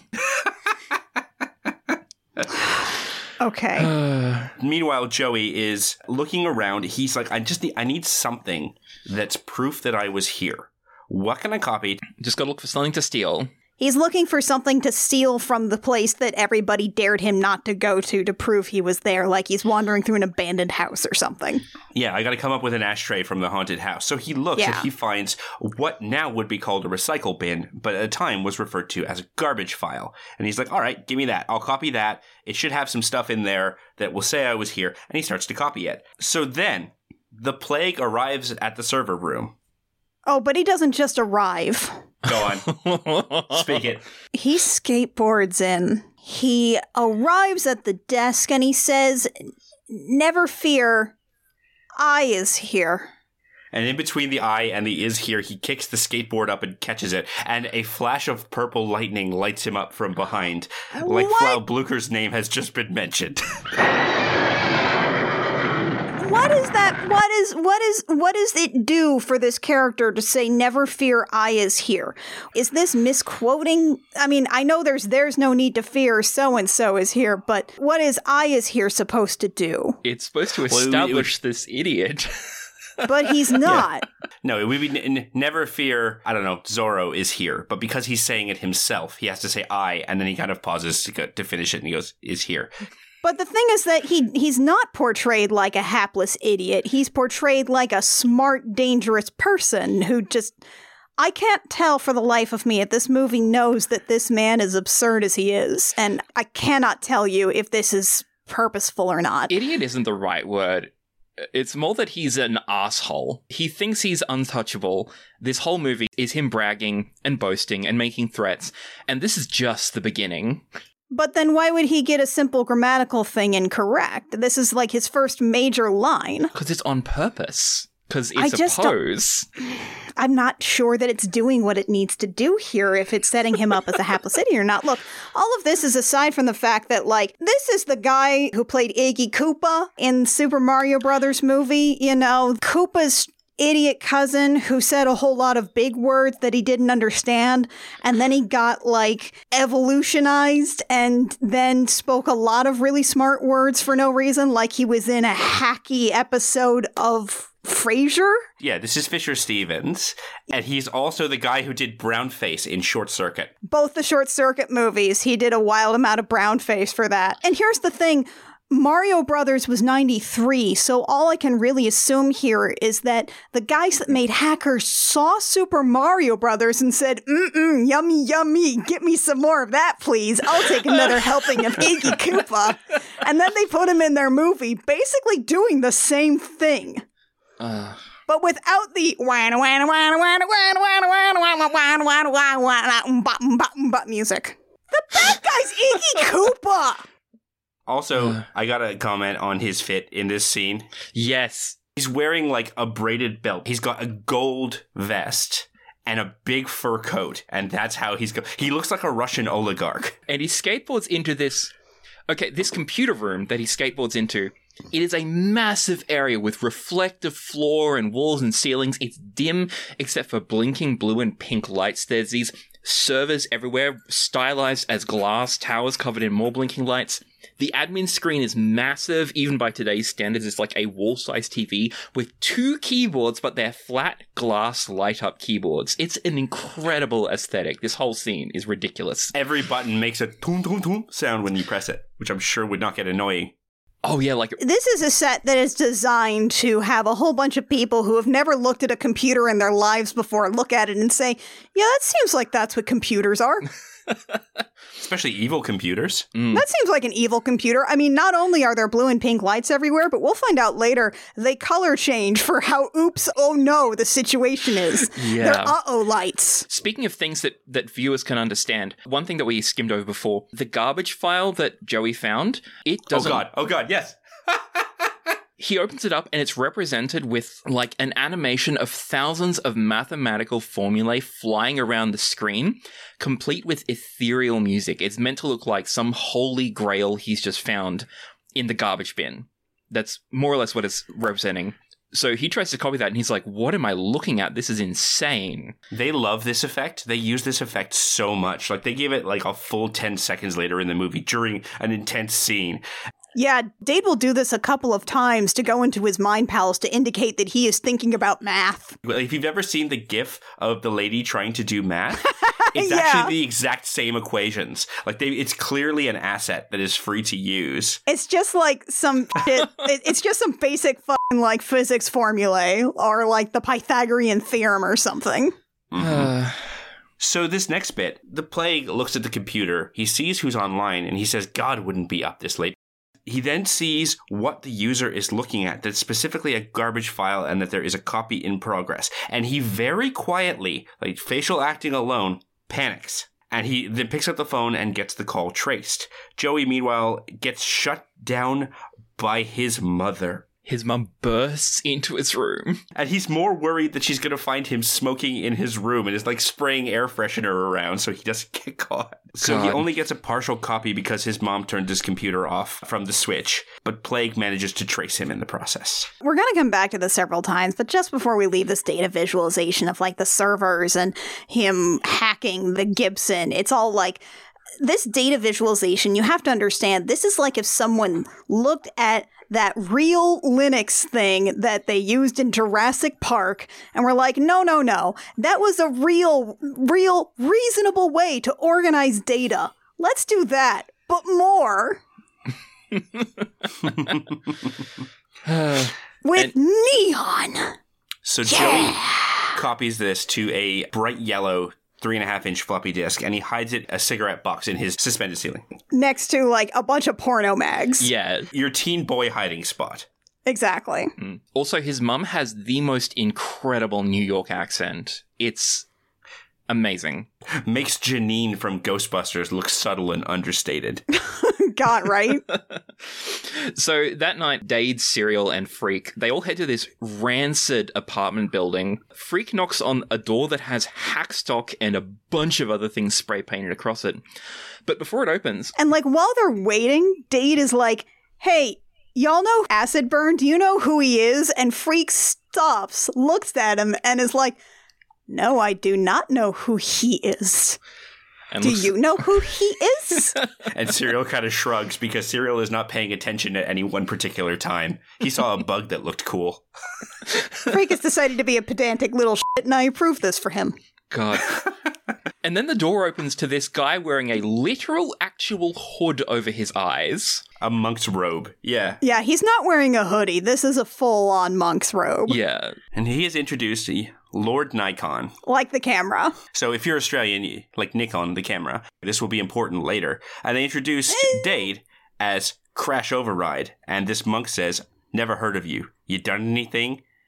And Dade goes, no. And then Nikon just closes the door. And Freak has to be like, no, he's cool. I promise, let us in. And he's like, what? Did your mom get you a pewter for Christmas? Pewter. Pewter. This is like when people call pizza za. God. Yeah, he has a bit of a go at Dade, but eventually Freak stands up from him and the guy lets him in. And Serial sidles up to him and is like, hey man, can I stay at your place tonight? And then the guy takes his hood off. And what is the actor's name again? Lawrence Mason. He was Tintin in The Crow as well as this. Yeah, Lawrence Mason's there. And he's like, again? And then his face on is like, yeah, sure, man, whatever. And they start doing weird kung fu noises. Just guys being dudes. Just dudes being guys. It's implied he's a little bit older than them. He's not in high school. This is his own place, whereas they are still living with their parents. So on TV, we have, for watchers of The Wire, Bunk Moreland, who's playing Richard Gill. Special Agent Richard Gill. He works with the Secret Service. He says things like hackers penetrate and ravage delicate, private, and publicly owned computer systems, infecting them with viruses and stealing materials for their own ends.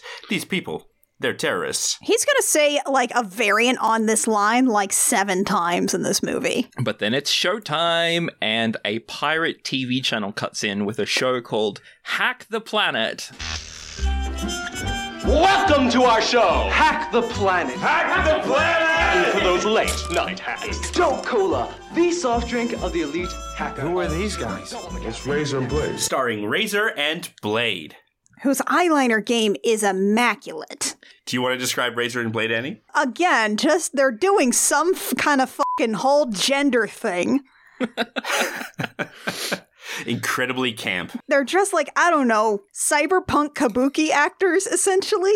Basically, yeah. Oh my god, you hit the nail on the head. They straight up say that in universe, the show is sponsored by Jolt Cola. The soft drink of the elite hacker. Which, for Australian listeners, that was a real soft drink with high caffeine that was marketed like an energy drink would be nowadays, but it went bankrupt in 2009 or something. They tried to bring it back, but that failed too. Because it tasted terrible.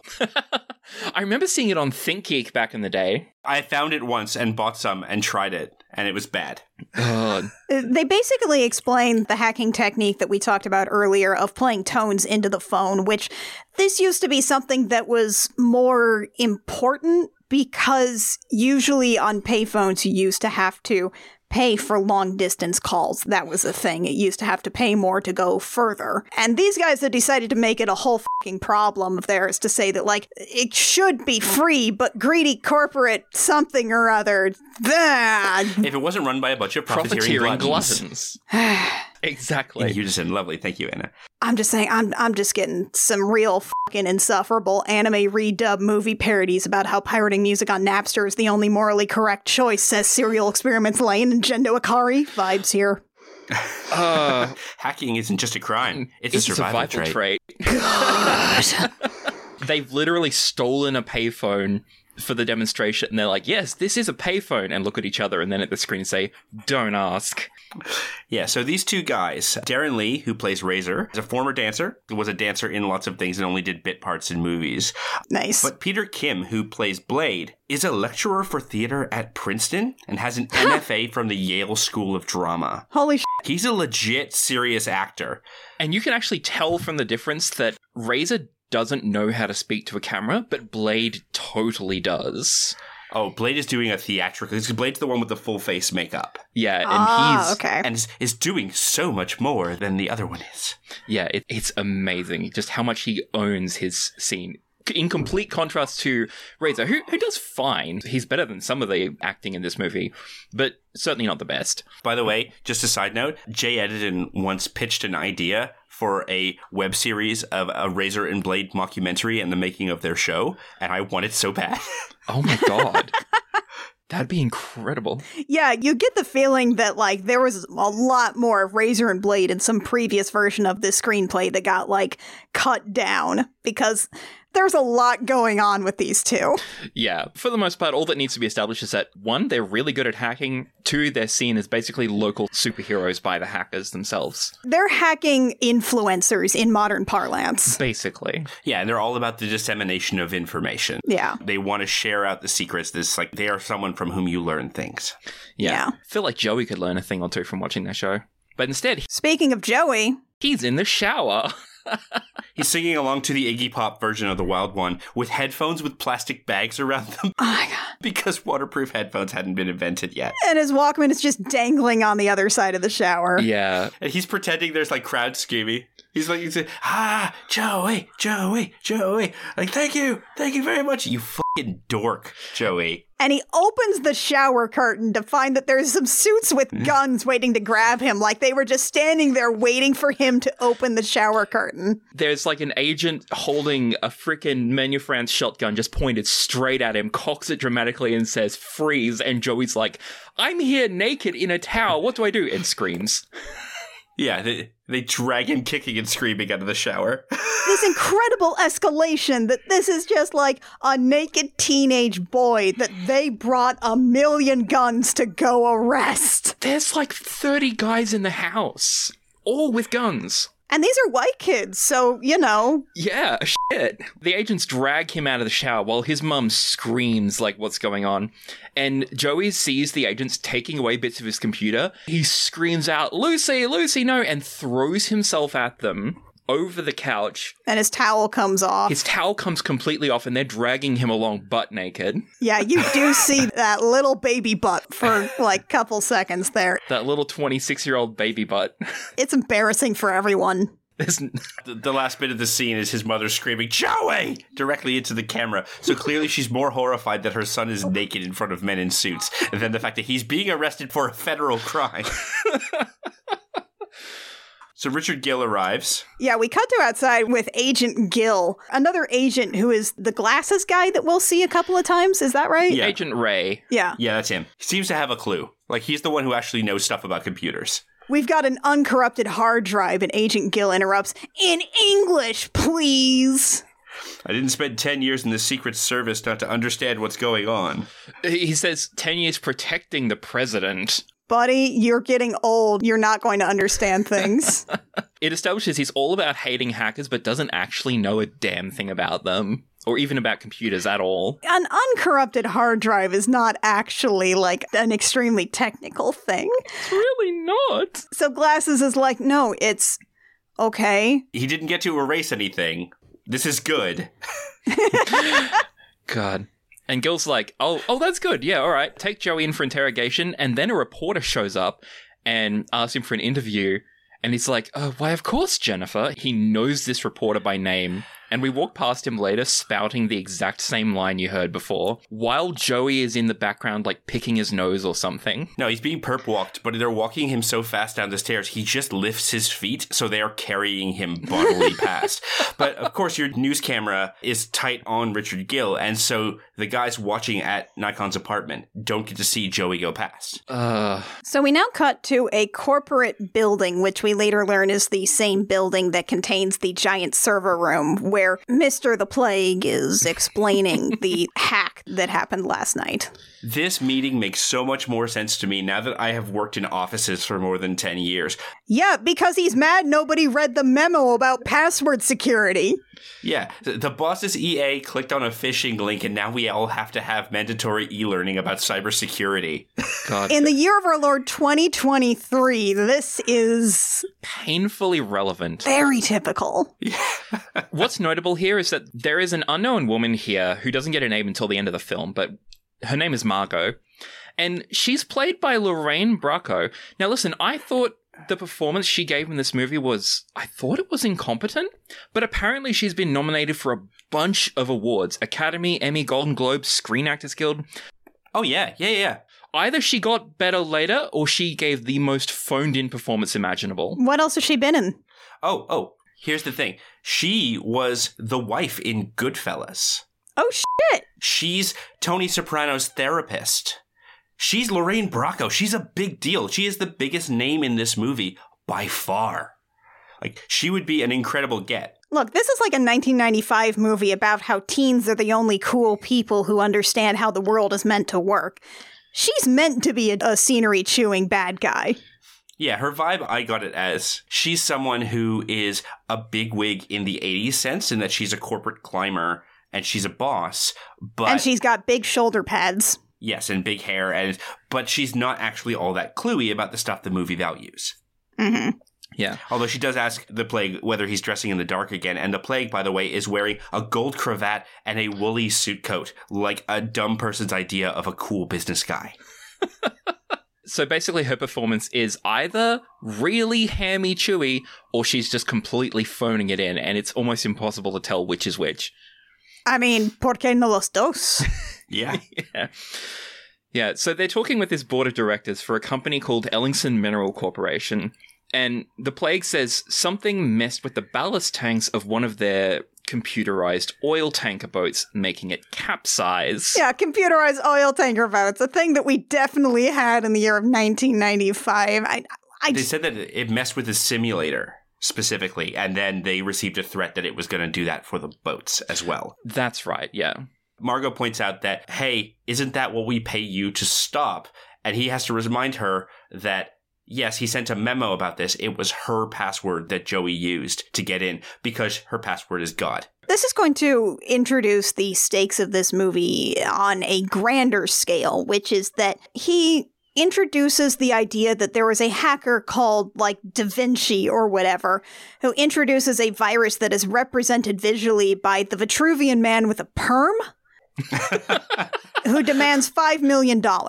In 7 days, I will capsize 5 tankers from the Ellingson fleet. And it's like a terrible rasterized video of this permed dude, Vitruvian Man, making threats. And this is the Da Vinci virus. And he said, this is a hacker who is basically ransomwaring us. We have to pay him or he's going to capsize oil tankers. And, like, we'll try to establish later in the movie that this would be a massive ecological disaster, but this is not really a stake in which any of the characters are actually connected, aside from it could be bad for us to get arrested for this.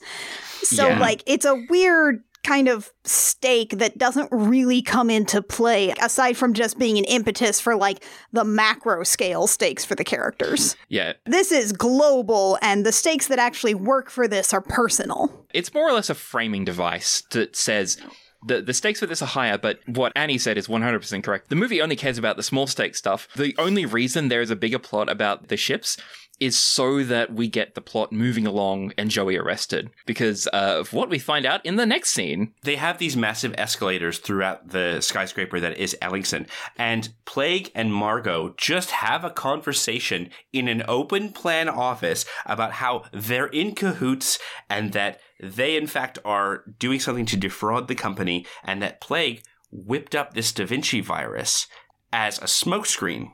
There are extras right next to them, within like 2 feet, like 2 escalator stairs down. And they are just having a corporate espionage conversation. Loudly. He literally takes papers off a passing extra and says, I'll deal with that. And then keeps going with his, like, evil monologue. Right next to a whole bunch of desks. God. That are occupied. And what's funny is that what he said is that I created this Da Vinci virus that will capsize oil tankers. He could have just made a video that says he has the virus. He doesn't need to have created something that will actually cause a global ecological disaster, which Margot even says. And she's like, you did this so that you could involve the Secret Service and arrest some hacker kid? And he goes, yep, basically, yeah. Thanks, Screenplay. This is also the point in which we find out that he has been carrying his skateboard the whole time. Yes. God. He wants to get a hold of Joey's computer so he can find out how much of the garbage file, which we'll find out later is their embezzlement tool. He's like, we need to know how much of it he has so he knows if he can incriminate us. I need to get his computer. The Secret Service have stolen it. I'll tear it apart and we'll see what he's got. It's just layers upon layers of convoluted stuff. He's got the plot with the embezzlement tool, and then when people find out the embezzlement tool, he makes another plot with the oil tankers. He makes a literal doomsday device to cover the fact that he's stealing a bit of money from petty cash. I'm just saying, I feel like there are parts of this movie that could have been streamlined and cut, perhaps, to make a cleaner movie. You reckon? Really? Because you're the one who said every single scene in this movie serves a purpose, and I'm not sure this plot serves a purpose. Aside from saying the characters don't want to get arrested, they could be arrested for anything that is not this incredibly complicated ecological disaster. I didn't say that they were good purposes. I just said that they had purposes.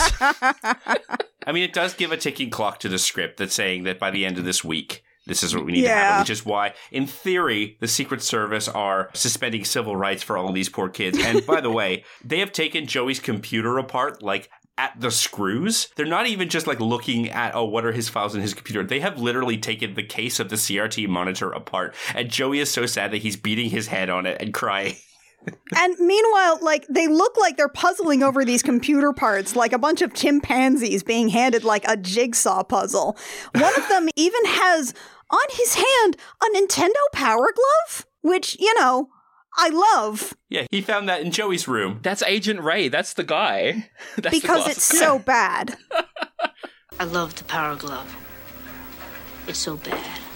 So he talks to Gil and he says, hey, the file isn't on the drive. He's either very smart or very stupid. Cut to a very sad-looking Joey beating his head on the table.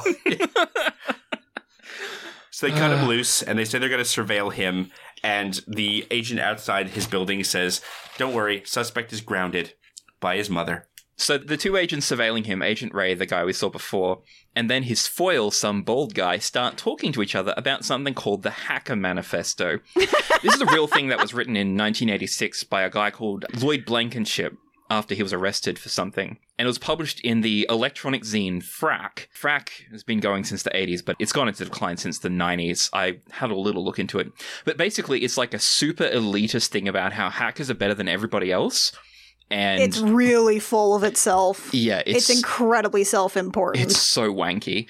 And when I was 18 years old and just getting into Linux stuff, I thought it was the coolest thing. Oh, man. I used to obsess over it. Little side note, I guess. Are either of you familiar with Conway's Game of Life? No. No. It's basically a mathematical experiment, which is a zero-player game. You put an input into it, and then it arranges dots in patterns that kind of repeat outwards, and it's supposed to represent ecosystems. Long story short, there's a symbol that came out of it called a glider. It's 5 dots arranged in a certain way, and hackers really like it because of deep implications. I literally drew that symbol on all my notebooks, but I didn't understand it. I didn't know what was going on. Oh, bless. I was, it's like, there are still old notebooks which have 3 dots on the bottom, 1 dot on the right, and 1 dot on the top. And I meant, yeah, that means I'm a cool hacker now, right? On these physical notebooks? No, I didn't know a damn thing, but I equate that to what this movie was trying to do, desperately trying to cling to a subculture that didn't really work anymore, and just posing so hard, not knowing a single thing. Oh, I kind of love that. Yeah. God. By the way, do you know who proposed the symbol of the glider as an emblem to represent the hacker subculture? Who? His name is Eric Raymond. Eric Raymond. So he left Misfits Music and he became a hacker. Anna, this is the Gem and the Holograms thing? Yep. No worries. I figured it was something like that. Eric Raymond. God. Gumballs, a symbol of friendship and goodwill. Everybody loves them. Eric Raymond, the Time Lord. God. So Agent Ray's foil is reading out this manifesto, and Agent Ray goes, it's kind of cool. And his foil says, no, it's not. It's commie bullshit. Now, it's not commie bullshit, but he's correct that it is not cool. There's the one point where it's the thing that it's like, we exist without nationality, skin color, or religious bias, and it's like I'm reading Ready fucking Player One all over again. God. Jeez. Where it's like, oh man, I realized that H being a queer black woman didn't actually matter at all. It's like, fuck you, man. So the lads are at school, and Serial wants to crash at Freak's place, and Dade finally says, hey, what is this guy's deal? Yeah, they're hanging out in some public toilets at the school. Like cool kids. And Serial's got his toothbrush again for some reason. Yeah, he got a toothbrush. He just casually brushes the front of his teeth while looking in the mirror. And Freaky explains that, his parents missed Woodstock, so he's been making up for it ever since. And they gossip about Joey being arrested for a federal crime, like it's a detention that he got. Yeah. Oh, did you hear about Joey's bust? Maybe it's that bank in Idaho. Hey. Anyway, there's a big party tonight at Kate's. Your friend just got arrested. And the thing is, Freak and Serial having a great time. Dade actually seems pretty shaken. He doesn't talk after that line. He just kind of looks at himself in the mirror and looks at them. That's true. Yeah, but then he's quickly brought away from that by, hey, there's a party at Kate's tonight. And he's like, oh, I have a boner about Kate. No, he doesn't actually say he'll go. He doesn't say he'll go, but Freak looks at him and he's like, oh, girl, in his head. And it's like, yeah, he's going to go. He's going to go to the party. It's a good comment about Dade shutting up after that line, because of all of them, he's the one who's actually legitimately gotten in trouble for hacking. He will literally tell everybody later, like, no, I have a record. Y'all don't want to have to avoid touch-tone phones for the rest of your life. Meanwhile, Mr. the Plague plays Beat Saber. Literally what I wrote down. He's playing prehistoric Beat Saber. He's using an old school VR helmet with like the circle ring around him and the big heavy thing, and yet he's screaming like he's murdering someone and swinging with his free hand that has nothing on it that would do literally nothing in the game. Gil walks up and he's like, what are you doing? In a way that is just clearly deeply embarrassing.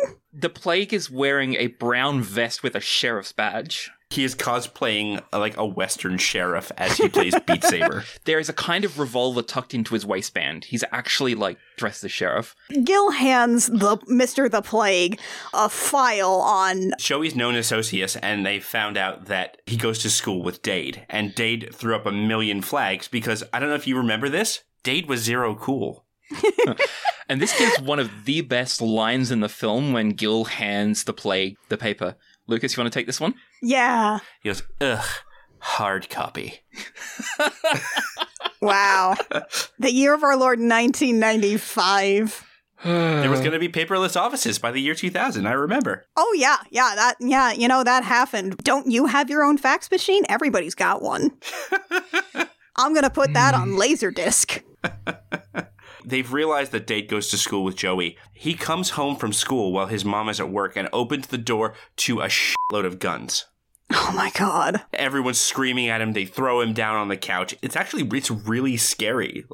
And they shoot it from his perspective. So he sees a door and he opens it, and it's just a bunch of people screaming and pointing loaded guns at his face. And because we've established that this is, a big for Manhattan apartment, but a small for everyone else apartment, everything is extremely close quarters, so it feels very suffocating in how this is shot, of him just being, ransacked by these dudes and with guns. Yeah, and they get in his face, and the noise kind of subsides, and then as all the agents step back as Dade is put down on the couch, it's revealed that the Plague is sitting there and leafing through one of Dade's magazines. Like he's waiting at a dentist's office. That's a very good way to put it.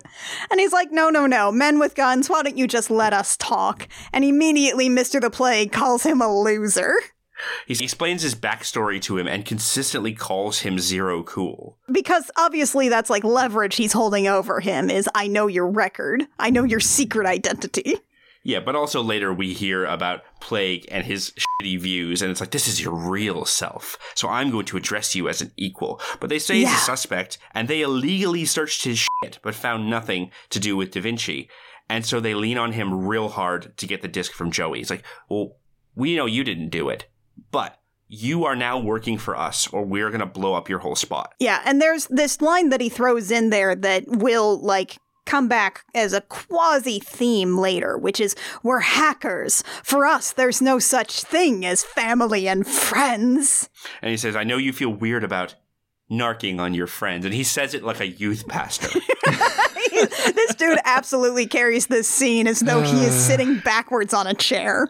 God, he really does. He says, I want to make a treaty with you. And he says, well, who are you? I'm the one who understands you. And Dade goes, nah. Weird that a strange man with greasy hair who is Iggy Koopa has broken into my home to sit in my bedroom while I sit on my bed and tells me I'm the only one who understands you. God. Like you were saying before, Anna, you see Dade think about this for half a second. And do you want to get the line? He says, nah, I don't play well with others. And the plague just goes quiet, and he picks up a baseball bat, and he holds it like he's about to belt Dade over the head, and then he just turns around and smashes Dade's stereo. Oh, let's be clear, that's a boombox. I was going to say, it's a yes. Casio boombox. It's a Casio boombox. Please excuse me.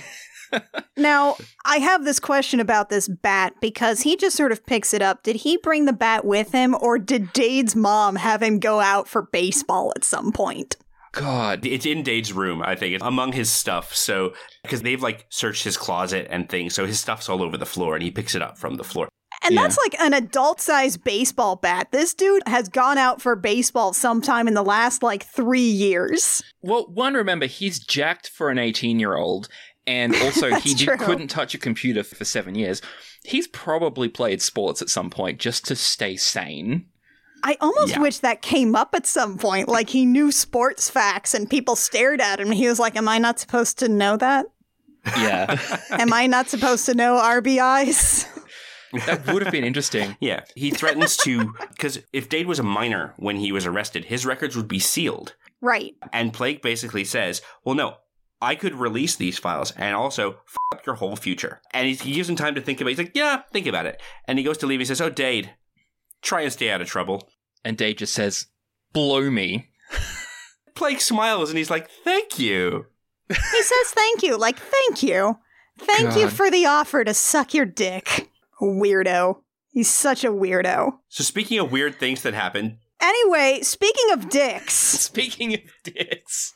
Dade's lying in bed and suddenly Kate walks in to dramatic music, unzips her jacket, revealing there's nothing underneath, and jumps him. And it's like a thick moto jacket. Yeah. And I'm sorry, just Angelina Jolie in cute short hair walks into the room, unzips a moto jacket to reveal she's completely naked underneath, pushes you back on the bed, straddles you, and starts wordly and furiously making out with you. Hi, what? Hi, pretty girl, pretty. No wonder Lee married her at the end. Oh, yeah. God. And we fully get a flash of boobs in a PG movie. Yeah, and like, there is some very good side boob. Then some suits come in, drag her away while she is still like lips parted, yearning for him. Yeah. They arrest him too, and then he wakes up. So this is one of like our 3 dream sequences that last like 20 seconds that we're going to get in this movie. Yeah. Weird dream sequences for this movie. It does a lot of shorthand to tell you that these characters are attracted to each other, so they don't necessarily have to look attracted to each other when they're actually next to each other. Yeah. Even though these actors are attracted to each other, they get married. Johnny Lee Miller's face as he wakes up is like panicked and worried. And you actually see it cross his face of, oh no, I like her. Yeah, no. And he looks annoyed about this. So it's like, oh, so this is the first time the 17-year-old boy has ever had a sex dream about somebody he knows? I find that unlikely. It's probably more like about somebody he hates or thinks he hates. Yeah. Oh, yeah, definitely. Definitely hates her. Yeah, definitely. Mm-hmm. So who's ready for a party? House party! House party at Kate's, and again, we've talked about it at the top of this episode, but it's been a while. Oh, Freak. Outfits. Freak is back. Full leopard mode. Nikon's there too. And he is running this party. Yeah, Nikon's DJing.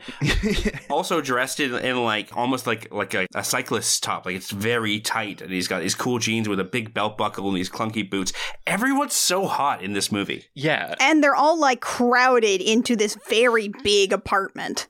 God, like after 2020, that feels like such a danger zone now. That looks so stressful. That's a super spreader event. Oh, God. And you can tell it's a cool party because they're playing Connected by Stereo MCs, which was used in every party scene from like then for the next 10 years. God. The problem is that we then get this point where like a couple of our hacker friends are standing around hanging out with Nikon, and then they all ogle a woman in a skimpy red dress, which looks really good on her. And then they're like, ha ha ha, let me share her personal information with my friends, like her home address and phone number. Love it, love it, love it. They just fully docks her full name, address, and phone number simply to establish that he's called Lord Nikon because he has a photographic memory. And he uses this to attempt to chat her up. And he clearly uses it for good. At some point, someone calls her name and she's like, how do you know my name? Yeah, I'm sure that's gonna go well. This is alarming behavior. Don't fucking do that. Yeah, no. That does not endear me to these characters. Also, the federal agent Ray's at the party, in plain clothes, very much pulling a how do you do fellow kids look. Yeah, and very clearly ogling all the hot girls around him. And it's also impressive considering, like, these are all, like, 20-somethings IRL, because, you know, minor acting standards. Yeah. But, like, this is an adult man. Freak walks over to the bookshelf and shows Dade one of Kate's mom's books, which has the title, Women Who Love Men Who Are Emotional Amoeba. God, this movie's a train wreck. I can't look away. Yeah, Serial and Freak are being gross boys. Like, Serial makes a joke about spandex being a privilege, not a right. Yeah, they're gross.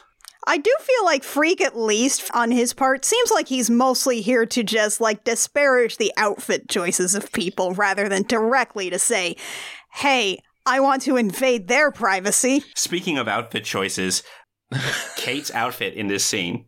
Oh my god. Oh, Kate. It's like a sleeveless, I've talked about it before at the top of this episode, it is a sleeveless, zip-up coveralls with like this really good loose collar. It's like a very pale cream color.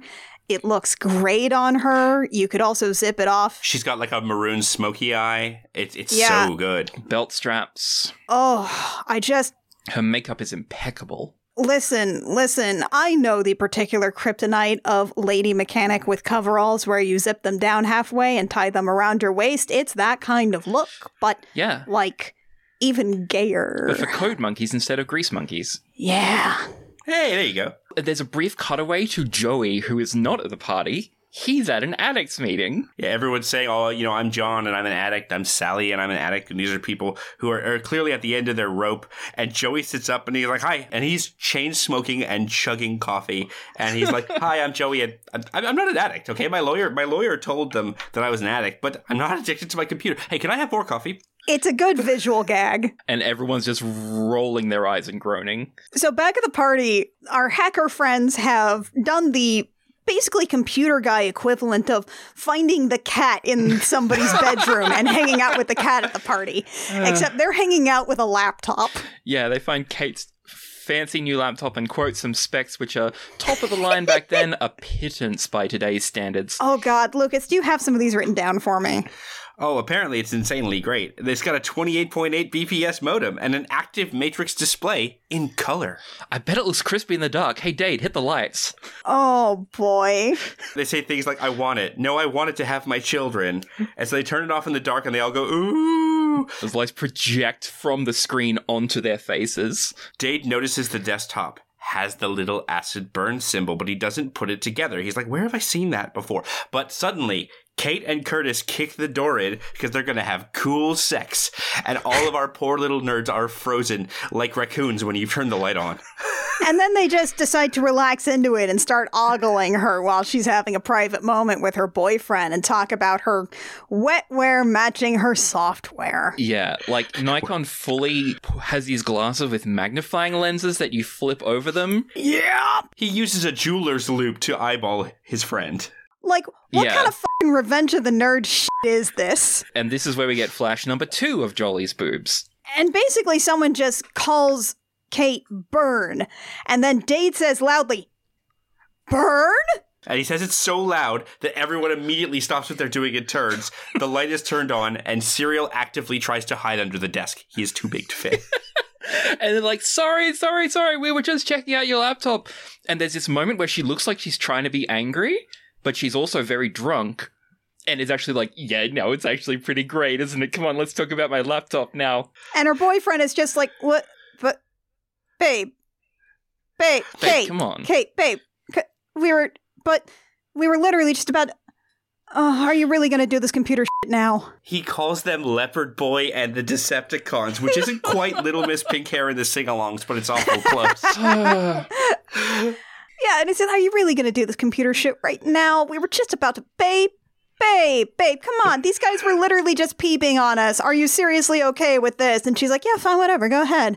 That's pretty much like a movie wrap on the boyfriend, which honestly, again, I feel like is reasonable for him to be kind of upset at this point. He sulks and storms away. And Serial, like, walks behind him, like, imitating. He's like, yeah, right. The sensitive type. At which point, Kate once again notices that Dade is in a room and is very angry at the fact that this idiot is in her room. Yeah, because she did not invite him to the party. That was a secondhand invite. He was Freaks plus one. Yeah. He again realizes, oh, wait, burn. Acid burn. You booted me out of OTV. I'm Crash Override. Oh, you're the dipshit who has been invading my turf.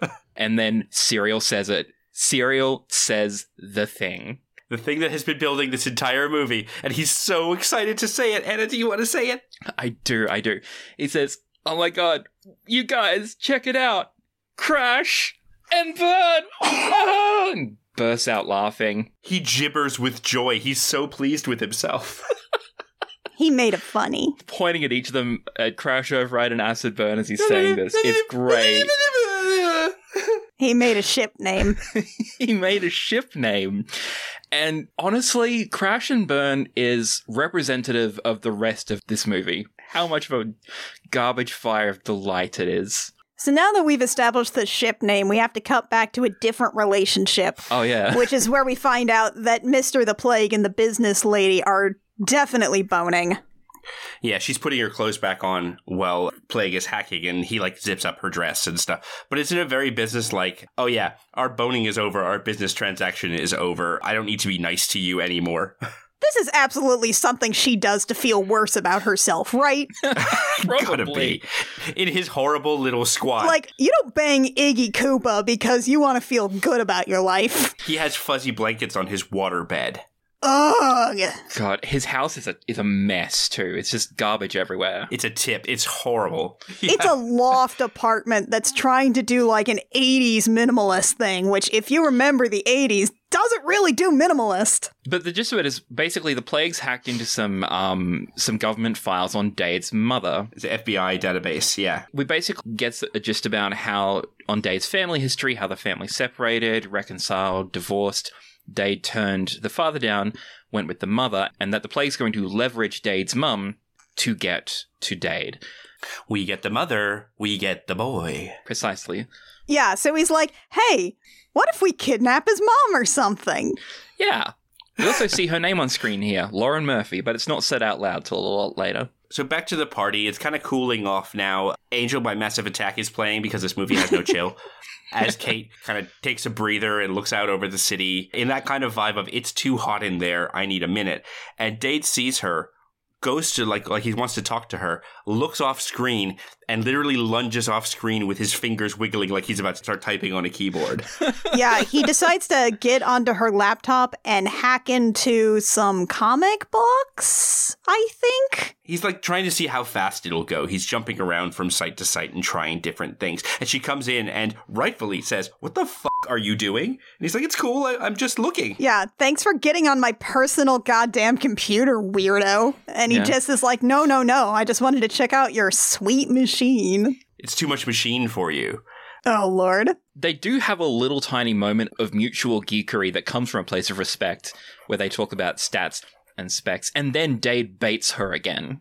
Oh, he's the fucking worst. I hate him in this scene. He's so bad. Yeah. You sure this machine isn't going to waste? Yeah, it's another like, oh, that's a high score for a girl. It's the same place of just douchebaggery. He's just fucked this up because earlier she even says, I hope you don't screw like you type. She's flirting with him. Yeah, that was absolutely like a, hey, you do have an opening here. Yeah. Yeah, and then she's like, they're talking about specs, and she's leaning over his shoulder and looking. Yeah. And he realizes it, and then thinks about it, and because he's a fucking idiot teenage boy, he's like, oh no, I'm starting to feel something for this girl. Better go back into some posturing, pigtail-pulling bullshit. Oh no, Angelina Jolie might want to jump my bones. I better put a stop to this one. God. I better treat her mean to keep her keen, you dumb motherfucker. Ugh. She does laugh at his posturing, and she's like, what was it again? You said, mess with the best, die like the rest. And then I kicked your ass. And he just stands up and looks at her. She says, Rhea, are you challenging me? He says, no mistake. And she looks at him. And actually, I really like at this point, Jolie is playing her as just drunk enough to make a bad decision at this point. It's one of those little moments of like really solid acting where there's just the right kind of hesitation in her voice that is, of course, immediately drowned out by all the other terrible choices. But she's like, if I win, you become my slave. Which, again, she was just over your shoulder. She implied that she might be into banging you. My dude. God. Yeah, because he then repeats, your slave, and she narrows her eyes and goes, you wish. And yeah, we do, Angelina Jolie. We all do. Yeah. She elaborates basically saying that he would be her, like, administrative assistant in terms of hacking, do all the grunt work for her. Well, and what if I win? And she kind of laughs, and she's like, make it my firstborn. And he says, make it our first date. And you have to smile. Girls are prettier when they smile. Fuck you. And she's like, well, I don't do dates, but I don't lose either, so you're on. And thus begins the hacking duel portion of the movie. Have we mentioned how there's so many movies in this movie? God. This could be a whole movie unto itself. It's like a short film. It's wild. Y'all, in the terms of the movie, we're basically at the halfway point here. Like, just in terms of runtime. We've been recording for 2 3/4 hours. Yeah. I know, it's amazing. Okay, here's the thing about the hacking contest, the rules that they lay out in voiceover, is that they're basically going to both pull hacking pranks on Richard Gill, and the duel will last until we declare a winner, which seems pretty fucking vague by the parameters. But also, cops. Yeah. Yeah. And like, this cop in particular. Oh, sure. I just mean like saying that it only wins when we say there's a win and there's no parameters for determining wins or losses. This just seems like something that a bunch of hackers would be way more granular and anal about. Yeah, like they even say the scoring will be judged on a vote of 2 to 3 by Freak, Serial, and Nikon with no appeals. Like, that's a really serious rule. And then there's like, it'll end when we decide a winner. It's like, okay. So the rules are made up and the points don't matter. Exactly. Yeah. Because this then becomes an excuse for the two of them and the rest of them to hang out all the time, basically. And because they're going to be doing hacking, and because that's how the internet worked at that point, what they do is they hang out near a bunch of payphones for like hours. In Chinatown. Don't forget the montage, though, where Dade's like spray painting his keyboard with woodland camouflage and pulling out floppy disks in the mirror like they're guns, and Kate's like looking over password stuff, but we get a top-down view of her wearing a completely sheer top. Yeah, she's meditating. Oh yeah, and scenes of her meditating and stuff. So Dade spray painting his keyboard. His keys are stuck like that now, right? They're gummed up with paint. They're stuck. Yep. Yeah, he's a dummy. He's a dummy. Yeah. And then, yeah, what Annie said, they're basically hanging around at public payphones, running these elite hacks. Yeah, let's run down these pranks real quick, because we get like 2 of them back and forth before we start getting into like the second phase of this. So the first one, Kate goes in and has his credit cards massively overdrawn and puts a destroy notification on his card. So he's out on a date at a restaurant and the waiter walks up and has the big comedy pair of scissors and cuts his card in half and throws it down in front of him. What's great is in the background of that scene, you can see his car getting towed. Nice. The next one is that Dade ups the ante by then putting his name on a wanted ad on like a sex forum, looking for a lot of sex things, and also something kind of tasteless in there. His name and his work phone number. Yeah, and they put it on his work phone number, which has several different lines, as we find out, because, you know, he's like a government guy. So there's like 20 different lines on there. All of the lines are busy, and as he's going on, answering these one by one on speakerphone, it's just a whole bunch of people just initiating the phone sex immediately. And he's trying to like do these witty little comebacks for them, and it's not a good look, buddy. And the plague comes in and just hears him trying to say a line like, I want to spank your ass. And he's like, I'll spank your ass. And the plague just comes in and it's like, ugh, animal. Yeah, it's very much like, fuck me, fuck you.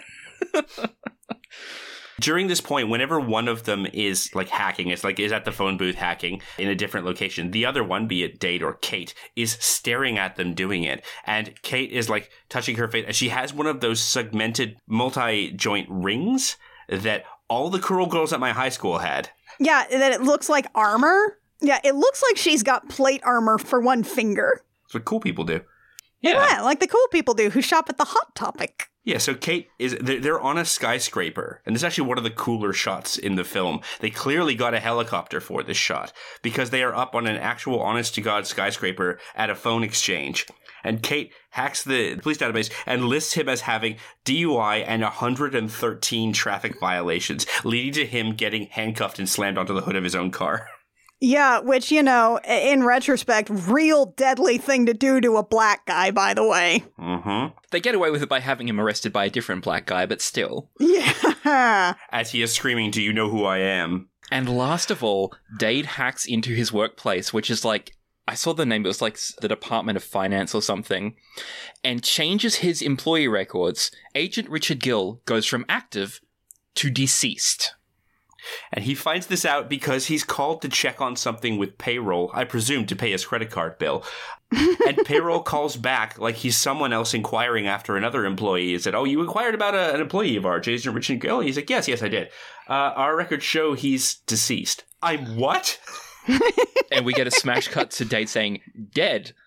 Like, rigor mortis, habeas corpus, dead. And the score is tied, according to Freak. They've got a little, like, hockey scoreboard. It's a real physical sports scoreboard, and both of them are on 60 points, and the last one only got Dade 1 point from 59 to 60. What did they do? How many hacks did they do? But they've decided they need to up the ante here. So now we have new stakes, which is, if Dade wins, Kate has to wear a dress on their date. And Kate looks him in the eye and says, "And if I win, so do you." Which means that she's consented to a date at this point. Yeah. Yeah, that's why we get that great facial acting from Johnny Lee Miller again as he goes, "Oh no, wait, she said yes to the date. Oh no." This is a pause that lasts like a full 5 seconds as he like shifts awkwardly and looks around, looks at all the men in the room who are like judging him, and he's like, "You know what? F it, deal." Smash cut to Dade in a vinyl bodysuit. It has the same visual language as the previous dream sequence, so we know it's another dream this time. It's very close up on the bodysuit, and it's revealed that it's Dade who's wearing it. But the person who wakes up from the dream is Kate. And she does the dream sit-up thing all sweaty, and then she's like, "Ooh." And then decides to taunt him by buying him that exact lingerie and throwing it in his locker and being like, "Ha ha ha, you have to wear this when I win. Ha ha ha, what a loss for you and not a victory for me at all. It's fine." yeah, and Dade is centered in the shot, reacting to it with a blank face, and then he sort of slides out of frame. God. So Dade's back at home. He signs for a parcel from FedEx, which is... Oh yeah, the laptop. An incredibly 90s clear plastic laptop. Clear plastic electronics, the best aesthetic that we left behind. Oh my god, bring back transparent electronics. I had an N64 controller that had the purple transparent plastic. It was so cool. Oh man, look, what I just really need is, first off, the clear plastic transparent shit is good, but the frosted clear transparent plastic shit, that is good. I just need more transparent plastic electronic blobjects in my life. Return. But instead of a V, the U is an iMac on its side. Mm-hmm. Just give me more blobjects. This exceptional lump of plastic then autoplays an incredibly stuttery and overproduced Plague video. Lord have mercy. This dramatic bitch. Let me explain to you the New World Order. We are samurai, the keyboard cowboys. He's just explaining white hat hackers. And everyone else is cattle. Moo. As he's saying things like samurai and keyboard cowboys, we're getting like dramatic flashes of images of them. Except for when he says moo, which is like just straight into the camera. He does like a full-on rent slurp moo into the camera. So Plague, yeah, he wants him to join him. It's like, yes, join with me. It's Green Goblin on the roof being like, join me and we'll be stronger together. Together we can rule the galaxy as father and Dade. And at which point he signs off with an incredibly dorky, enjoy the laptop. Cool. Tell us where the disc is. Just assuming he knows where the disc is. Oh yeah, you must know, because you're capable and Joey is not. In the meantime, Joey has finally been ungrounded because he looks too sad. And he immediately goes for the disc. He goes for the disc in his ceiling, calls Freak and says, meet me at Washington Square Park. I want to give you the disc. Because someone needed to move the movie's actual plot along. And he meets Freak, and it's like how not to do an information drop off or something. He talks to him, says out loud in this public place, this is the disc I got from Ellison, holds it out in front of him and hands it to Freak. Freak, because he is not a moron, immediately looks around and clocks the Secret Service agent with an early 80s Nikon F3 and a big zoom lens snapping film shots over his shoulder. And Freak is like, oh my god, you idiot.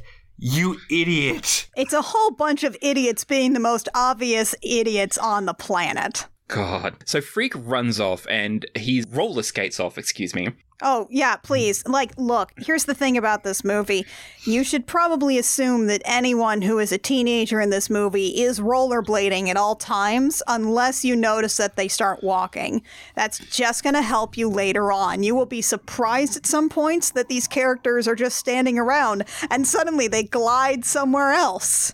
ABR, always be rollerblading.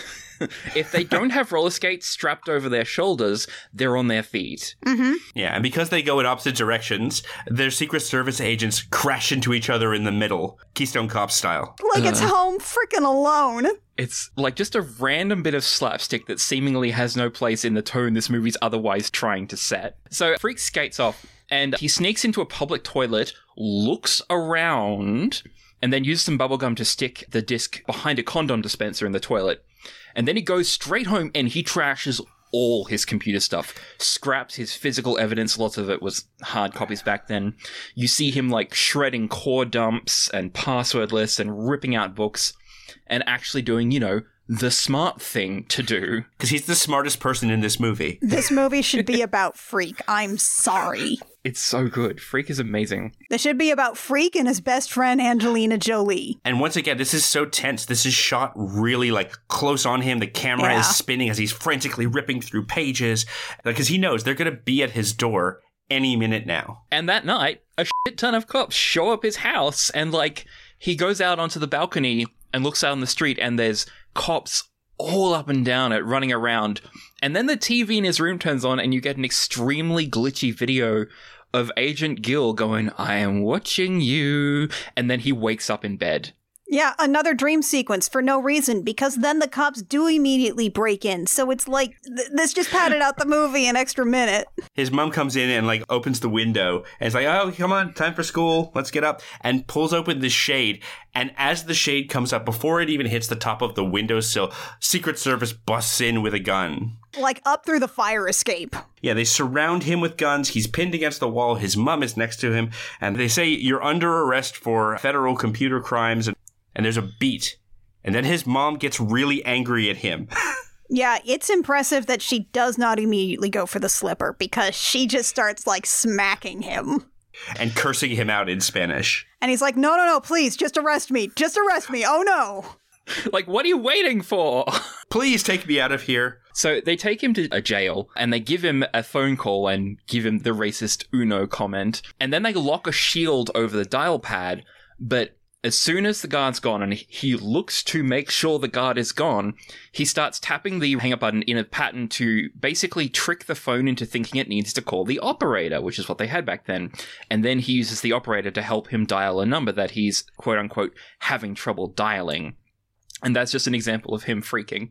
But the important thing is that it is Kate's phone number. He calls Kate, says, I've been arrested. This disc is hot. Whatever is on it, it's really messed up. I left it in that place where I put that thing that time. And then hangs up as the guard comes back. Because Freak is not an idiot. Yeah, although I need to point out, he's specifically angry because he's been arrested for shit he didn't even do this time. Yeah. It's like, if you're going to arrest me for all the cool stuff I've done, not for this boring bullshit. And And unfortunately, we have now reached the point in the movie when Freak is not going to be present in many things. So it just, please imagine me every scene saying, where is Freak? Why is Freak not in this scene?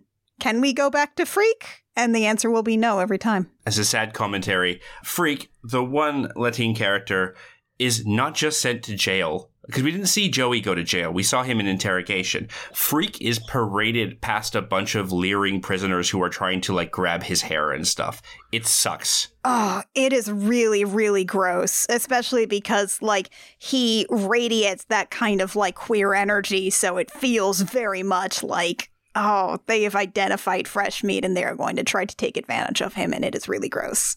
It sucks and I hate it. Yeah. I hate it a lot. And again, he's our one Latino character. He does get to go out great in that, like you said, he knows that the jail calls would be recorded, so he doesn't even say where it is. He says, it's in that place where I put that thing that time, which Kate will know, but nobody listening would.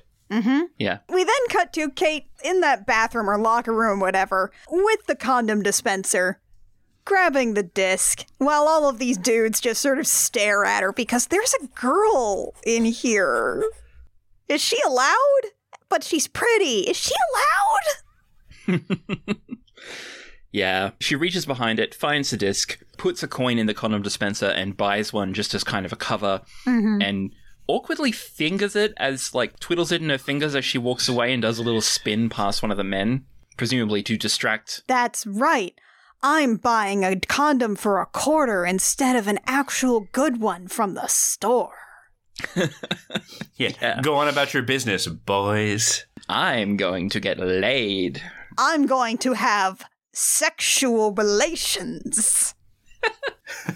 So Kate and Serial go to Dade's, and Dade's mom opens the door and sees Kate and goes, so now I see what all the fuss is about. I like this mom a lot. Yeah. Because even the mom is like, this incredibly hot girl just turned up. Oh, this is why my son has been a dickhead for the past week. Yeah. She actually has some intelligence. I love her. So Kate and Serial ask Dade for help reconstructing what's on the disc because it's a partial file. They can't figure it out. Dade actually antagonizes Kate again. Do my ears deceive me? You asking for help? And Serial steps in with Bible verses to defuse it. Yeah, he quotes Corinthians at them.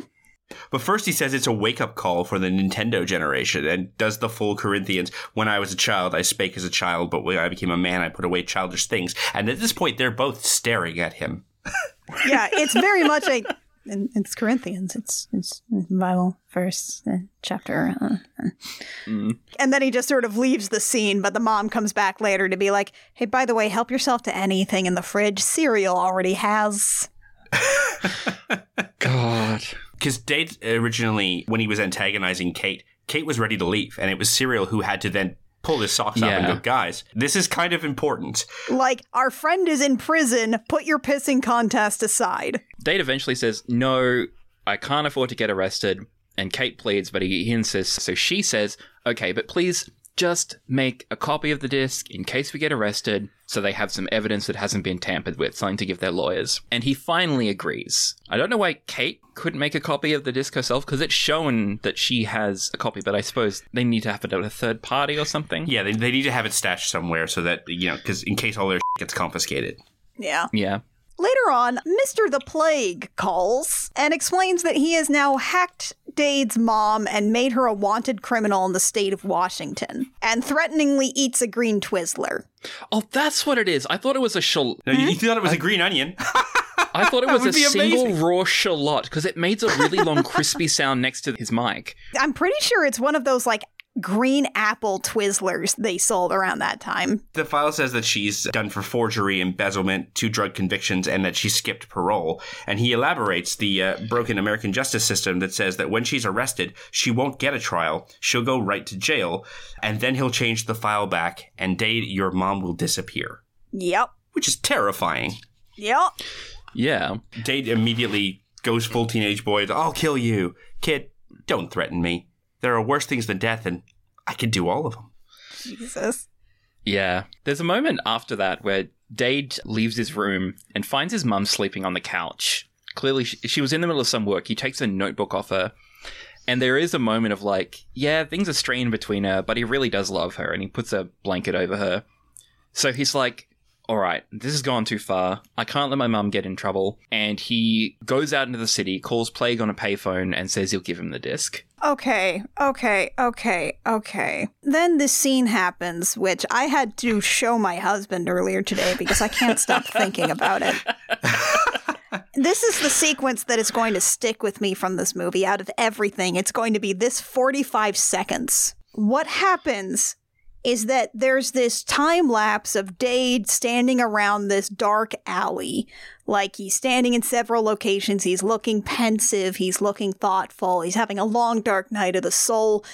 And then a limo pulls up, and you would think, okay, he must be in the limo, but then you realize there are two shapes in the darkness. It is a car, and the second shape resolves into the Plague, holding on to the side of the car, like Marty McFly on a skateboard. He's skitching. He's ghost riding the whip. He's skitching. He's skitching in. He skitches in. He's skitching, and the car rides by without stopping. Mr. the Plague reaches out, snatches the floppy disk from Dade's hand, and skitches by, and in the mist, we assume, skateboards into the car. You see it a little bit if you watch the silhouette. You see the car stop, and he kind of then awkwardly shuffles into the car, and they keep driving. For the life of me, I cannot tell you if the movie realizes that this is the stupidest thing I've ever seen in my entire life. I cannot tell you for sure if this movie thinks this is a cool move or an incredibly strange one, or if it's just hilarious. But this is cinema. And then Dade, realizing as soon as he's gone, he's like, oh no, I've made a huge mistake, attempts to sprint after the limo and then realizes it's gone. And that's the bit from the end of the trailer that I saw a million times, waiting for it to come back around to tell me what was on YTV next and if Beast Wars was on tonight. There's fog everywhere. It's so dramatic. Hackers or Beast Wars, the two genders. Oh, I'm sorry, beasties. Let me speak your native tongue. Thank you for that Canadian content. But what's worse is that when Kate calls Plague to say, I have the disc, come and get it, he specifically says, but you're to leave Kate alone. She doesn't have any involvement in this. If I'm giving you this, you leave her alone. And Plague gives him a, hey, man, if she's innocent, she'll be fine. And then goes super condescending. He's like, your mommy's safe now, okay? As if that wouldn't tip him off that, no, this guy does not have my best interests at heart. God, he's so creepy. Yeah. What was that you said, Annie, about Annabelle, where it's like, oh yeah, you do what the devil says and then you win, right? Yeah, no, it'll work every time. Yeah, you know what? You know who I would listen to? The Deceiver. Yeah, what could go wrong? It's wild how the Plague goes from creepy on the phone to dorky in person. Yeah. Oh yeah. They used to call it a telephone tough guy, but now they call it a keyboard warrior. Go figure. Yeah.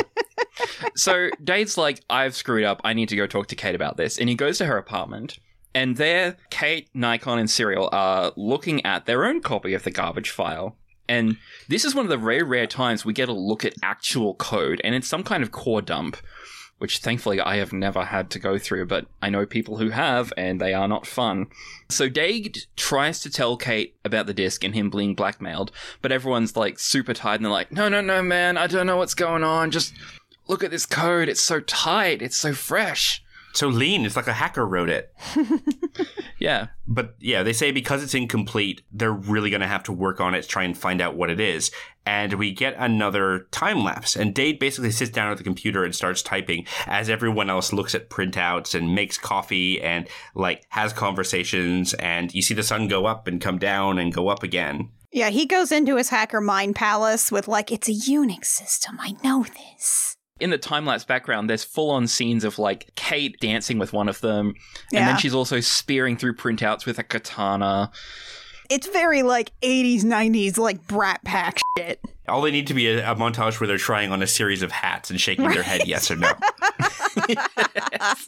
And all the while, Dade is standing still. Yeah, he's just typing like crazy. But this whole time, this image that we saw before of the floating around assets of code starts to take shape, and we get an animation, a very, very long montage of like 20 seconds so of long. the pieces slowly coming together to form a shape of a fractal. And I think it's supposed to represent the code is coming together. This scattered code is making sense, making a shape in his mind as he starts to figure out what it is. Yeah, it's sort of calling back to that earlier concept of him, like, having these, like, association visualizations in terms of metaphors. It's just using, you know, original content now instead of just public domain, like, television bits. The big reveal is that it's not a virus, it's a worm. So they're doing an Office Space, they're doing a Superman 3. Yeah, it's a Superman thing. It's picking up, like, pennies from off of transactions, basically just skimming off the top of everything and storing all that into another account, essentially. It goes faster and faster and faster, and so at a certain point, it's picking up more and more, and then it zips out and it erases its tracks. And they're saying that it ends its run in 2 days, and at this point, it's already stolen $2.18 million, man. And this is a point in which Dade is like, oh, this is hot. I cannot be involved in this. I'm sorry. I have to go. And they're like, what the hell, dude? We thought you were with us. And he eventually reveals, like, no. I have a record. I was zero cool. And I'm being threatened by the brown-faced guy from Short Circuit. There is this bit where, like, earlier someone had listed off Zero Cool's record by saying that, like, he crashed 1,500 computers and he corrected 1,507. Very aggressively. We have a callback to that now because they hear Zero Cool and Nikon is immediately like, oh, you crashed 1,507 computers. Yeah, and he looks at him and he says, I thought you were black, man.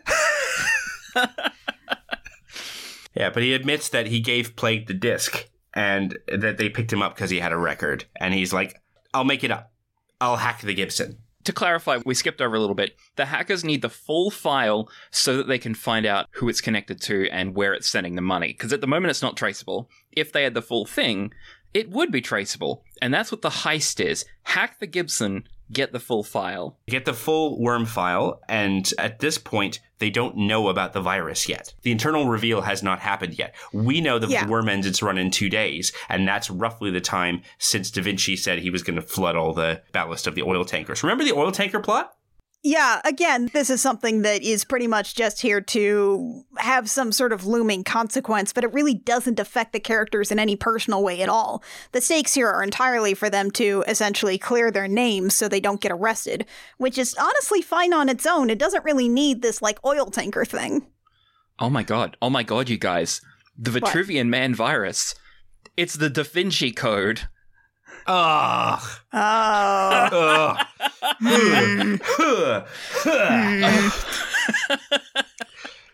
So we have to come back to a cool moment first. Yeah, so they talk about, so Dade is like, okay, fine then. Joey found this in the Gibson. I'll hack the Gibson. I can do it. And they're like, no. You'll get caught way too fast. And I believe you two can take this from here. Oh, yeah. First he says, it's like, even if you had the password, it would still take you time to find the files. It'd take you at least 10 minutes to find the files. And the cops will have you in 5 minutes, Nikon is explaining. And he looks up and meets Serial's eyes. And Serial looks frenzied. He's like, oh, man, we're fried. And Kate's like, never send a boy to do a woman's job. If I help, we can do it in 7. And Serial busts in and he's like, you're both screwed. If I help, we can do it in 6. And Nikon's like, Jesus, man, I gotta save all your asses. If I help, we can do it in 5 minutes, man. As they say this, they all stand up and, like, get in the face of the other, and they realize they're all standing up in the middle of the room and they're face to face, and the Dade gives a big smile. He's like, all right, let's go shopping. And they go dumpster diving. And then they all start kissing and, oh, wait, never mind. What? Actually, this whole time, Dade and Kate were staring very intensely at each other's, hardly breaking eye contact while the four of them talk to each other. It's basically Dade and Kate undressing each other with their eyes while they're talking like this and the others are yelling. Wait, is this what people talk about when they say they're sapiosexuals? As they say, let's go shopping, Serial leans back, and I'm going to go away from the mic when I say this. He's like, yahoo! Boom! Because Matthew Lillard does not know how to do things quietly. Matthew Lillard only operates on one level, and it is the exact level and energy that he brought all by himself to Scream. God. My mom's going to be so mad at me. Now we get a little montage of them doing all sorts of actual real life hacker stuff that worked during the 90s, stealing printouts and manuals and stuff. So the stealing printout thing is dating Kate's job. And they do it in the middle of the night by jumping into a dumpster together, where, of course, she lands on top of him, and he's like, you know, if I didn't live by a strict code of honor, I might take advantage of the situation erotically, as it were. All right, this studying the blade-ass motherfucker.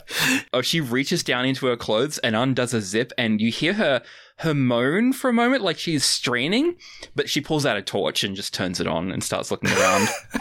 And Dave's like, So they steal the printouts, and they are caught by an old man McGinty-ass guard. I know, right? And Kate shoots at him with a flare gun? Honey, don't! She shoots right at him, not like, I mean, she misses, but, and then she's like, oh, you know, it's just a security thing. It's my subway defense system. If you fired a flare gun on a subway, Kate? Kate! God. Can you just use a taser? You can tell it's a real flare because it is on a wire. The wire is visible on camera so that it doesn't hit the security guard. God. Yes, please don't kill this old man for this stupid movie. Nikon and Serial are over a manhole cover because Serial is digging around in this phone tech's van. And he comes back wearing a hard hat and he's like, ta-da! And Nikon's like, dumbass, we need the manual. He's like, oh, shit, sorry. And he runs back. And then the phone worker comes up the ladder and says, hey, what are you doing? And they both point off screen and scream, truck! And that person lets go of the ladder and drops and they escape. Later, they use the hard hat and everything. Serial uses it to pose as an electrician inside the office building that they're going to be trying to hack, essentially. So he actually pops up from underneath a desk of this secretary lady where he was like, oh, no, the phone line's fine or whatever. And he's installed a tap on the phone line. Yeah, but he does it in a way where he actively comes up between her legs. Yeah. And then the bulge of the tool belt goes between her legs. Okay, I know it's meant to be, oh, look at this situation he's putting on. But Matthew Lillard looks as uncomfortable as we are in this scene. Yeah, it's a weirdly horny bit for everyone involved. Because, like, that would have been Matthew Lillard having to crouch there next to a woman's legs that, like, he was not, and he was trying very hard to not, like, make her uncomfortable, I'm sure. It's a weird bit for everyone. Yeah, and then he walks away and the tool belt has pulled his pants down so we can see his plumber's crack. Meanwhile, Nikon pretends to be a flower delivery guy and he walks through the Ellingson Mineral offices. He watches people typing in passwords. We actually see one person entering Kermit as a password. And so he goes through and remembers everyone typing their passwords. And he actually walks past the Plague, who is skateboarding through the cubicles. And he kind of clocks him. But they don't know each other's faces, so they don't grok onto it. Right, because remember that Nikon has a photographic memory. So he remembers this guy, but also he's looking at him like, who's this fucking weird guy skateboarding through an office building? Only a hacker would be so cool as to skateboard through an office building. He's their live-in infotech guy who also just demands to be referred to as the Plague. Yeah, also Nikon has his dreads tied up in a little bun. It's very cute. It's a really cute look on him. It's adorable. Yeah. So the scene ends and the moment passes because Plague takes a moment to slap a random woman's ass, reminding you, this man is garbage. Yeah. On a skateboard. We follow the Plague to his home. Yeah, back to stately Mr. the Plague Manor. Yeah. And he tells Margot that the hackers did have enough of the worm file to be able to implicate him, so he's going to launch the Da Vinci virus anyway. Start the ecological disaster, and in the fallout, they'll get away with the money. And he specifically says at this time, there is no right and wrong, there is only fun and boring. And basically says, prison seems like it would be boring. Would you rather the next 30 years sentence in jail go to them or to you? And Margot, at least to her credit, says, no, we can't actually do the thing. Also, why did you create a thing that could do the thing? Why didn't you just say you were going to do the thing? Yep. All you needed to do was threaten the simulator like you did, and then the rest of it is a dummy. But now, because you're an amoral dickhead, you're going to capsize a bunch of oil tankers, ruin the global ecosystem to hide with a comically small amount of money. Yeah. Yeah, even in $1995, this is not, like, destroy the world money. It's $25 million split two ways. So it's, what, $12.5 million. That's not enough to live the rest of your life. Yup. No, it's really not. So he triggers the virus, and it's got like a full-on interface that goes start, cancel, flashing back and forth, and he literally has to press the button at the right time because he's a dramatic bitch. You know what I love in my UI is a flickering thing where I have to get the timing exactly right. I don't even like it when menus pop over my shit. He says the virus will go off at 10:30 a.m. the next day, and he calls Gil and says that the Secret Service will be held responsible if the virus goes ahead and the tankers get capsized. Yeah, and he lies and says that they had another hacker attack. And so when he blows in the call, he's like, we will hold you responsible. We need action. And so Gil requests arrest warrants for our team and puts their hacker aliases on the arrest warrants. Emmanuel Goldstein, a.k.a. the serial killer, and everything. I'm sure whatever appellate court judge had to write that up was just like, God, he's going to make me write the thing, isn't he? This fucking guy. A jolly pirate club with jolly pirate nicknames.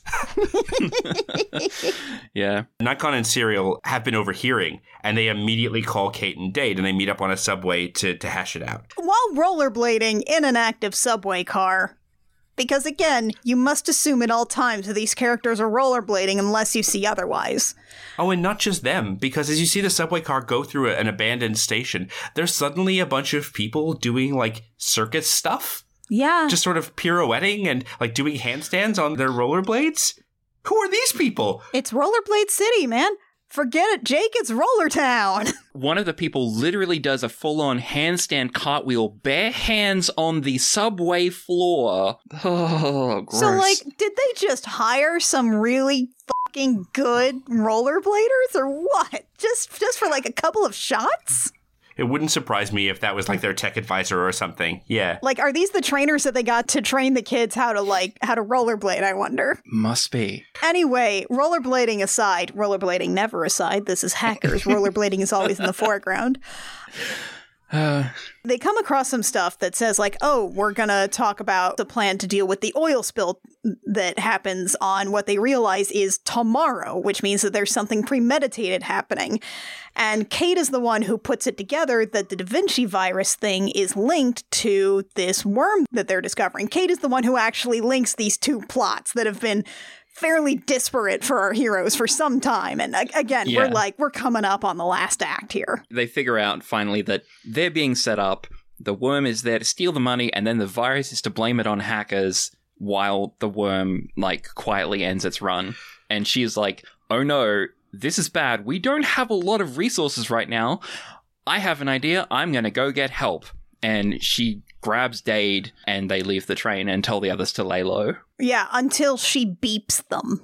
Until she beeps them, yes. Because we have pagers. Back at the scene where Joey hands the disc over to the Freak, we actually see Freak's pager clipped to his bag.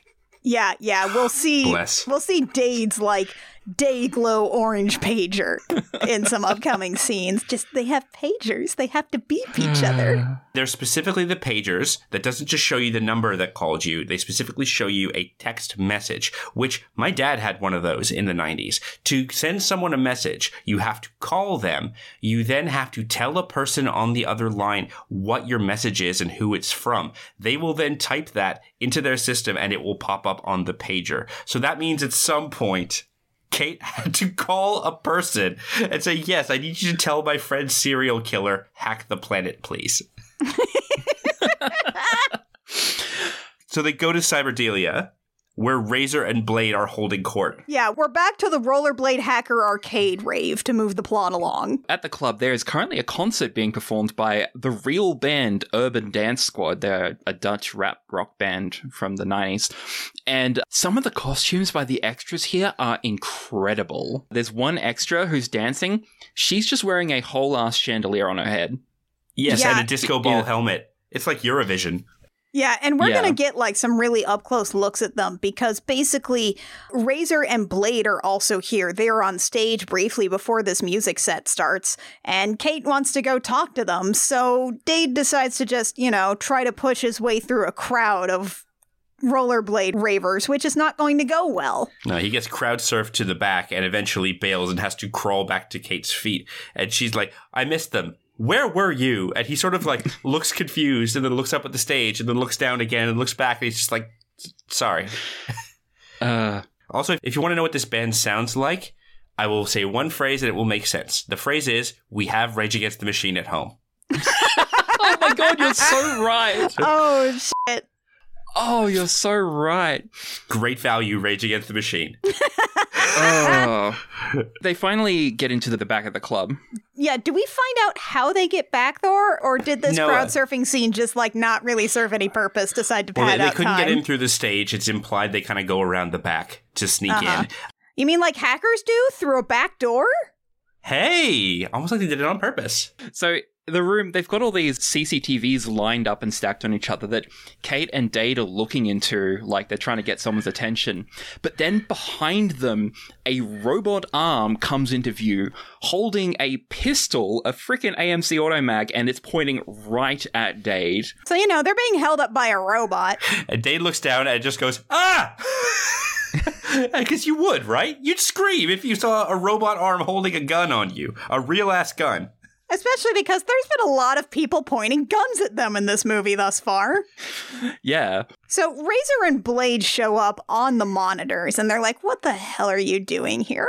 Yeah, Kate explains the whole issue, and they're like, I don't know. I mean, we've got a TV network happening. We've got a sponsorship. But first they gotta scare the pants off of Dade because they say, oh, she's buff, she's ballsy. Let's keep her. Waste the dude. And Dade panics, and the gun is just a lighter. Yeah. Little side note of trivia here. So the gun fires and it's just a lighter and the flame comes out the end. But what's wild is that in order to do this scene, it looks like they got a real Automag and made it into a prop. This matters because those guns hadn't been made since 1982 at the time of filming and were collector's items. And they very plausibly took this collector's item, gutted it, and turned it into a lighter for the movie. I know that I've seen, like, novelty gun lighters a couple of times in other movies, but I don't remember what kind of guns they were. I've seen them too, and the kind of thing you would see at like a cigar shop or whatever. Yeah. Tends to be a very comically not a real gun looking gun. For this exact reason. Okay. Yeah, this gun looks kind of futuristic, but it is very real. Oh, also, at this point, Dade has 2 big scratches on his left jaw. Oh, yeah, where the hell did he get those? I have no idea when or where he got those. Maybe while crowd surfing? They might have been real scratches he got. Yeah, it may have just been like a thing that they just forgot to cover over with makeup that day or something. Yeah, could be. Because I noticed those, and I don't think he has them in the next scene. Yeah, so Razor and Blade initially don't want to help them because, like Anna said, they have an upcoming potential TV deal and they don't want to mess it up. Kate kind of goes, come on. And they're like, well, you make a compelling argument, and we didn't necessarily say no. She's like, come on, Dade, these guys aren't up to it, and just starts to walk away, and then they're like, wait, we didn't say no. Oh, and they don't start to walk away, please.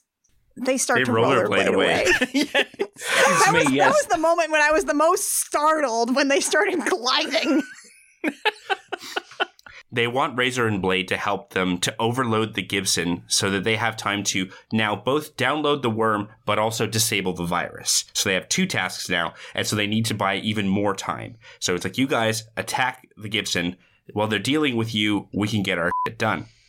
But Razor and Blade point out that to hack the Gibson, you would need more than a couple of media luminaries like us. You need an army. You need an electronic army. An army of hackers. Hackers of the world, unite. Hackers across the planet. Razor points out, he's like, well, how are you going to stop the cops? Cue Dade hacking every streetlight in New York City to a green light. And I just need to point out, they do this because they're going to be rollerblading in the street, in a lane, in broad daylight, and it's either they hack every street light for exactly the right time, or there would be a rollerblade car chase. This is a very dumb movie. This is the most 1995 movie I've ever seen. And because it's New York, the minute the lights are green, everyone at every intersection smashes into everybody else and then just starts screaming at each other. Like, come on! Yeah, hey, what are you doing? Hey, I'm driving! What's the matter with you, kid? It's time to spin the shadow! I'm walking here! Hey, I'm gonna get out of here! Get out of here! Get out of here! But the next morning, Serial and Nikon are playing chess in a park when Kate pages them. Lucas, what does Serial always say when he gets paged? Yo, I'm blowing up. It's Grand Central. Let's go. And then Nikon wins the chess game and they run away from Washington Square Park, which is where they are. While Voodoo People plays again by The Prodigy. Because that's Dade's leitmotif. Oh, God. God. Yeah. Yes. You can't call it that. Oh, you totally can. They body roll over these crashed cars and the cops are stuck behind them and everyone meets up and everyone kind of yells and together and they descend on Grand Central Station. Oh yeah, Joey made it too. Joey comes along as well. Also, Joey is here. I don't think he has any lines in the rest of this movie, but Joey is here too. They even call out some ADR stuff. It's like, oh, Joey, you made it. Joey's in this movie again. Hey, audience, do you remember Joey? I think this should have been Freak. They should have had Freak back. They're doing phone shit. They should have had Freak. They should have had Freak back. It should have been Freak. Joey did not need to be redeemed in this hacking sequence. We just needed Freak back. Joey doesn't deserve the ending he gets. We want Freak to get that ending. Yeah, Freak deserves this. They have Serial do something to the phones at Grand Central Station, which will come up later. That totally could have been Freak going to do that, because that's his thing. He's the king of 9X. Yeah. Yeah. Justice for Freak. Justice for Freak. Justice for Freak. The hackers line up at a bank of payphones and they all rig up their computers to work with acoustic couplers, which basically connects a phone handset to a computer, converting it into an audio sound and back again.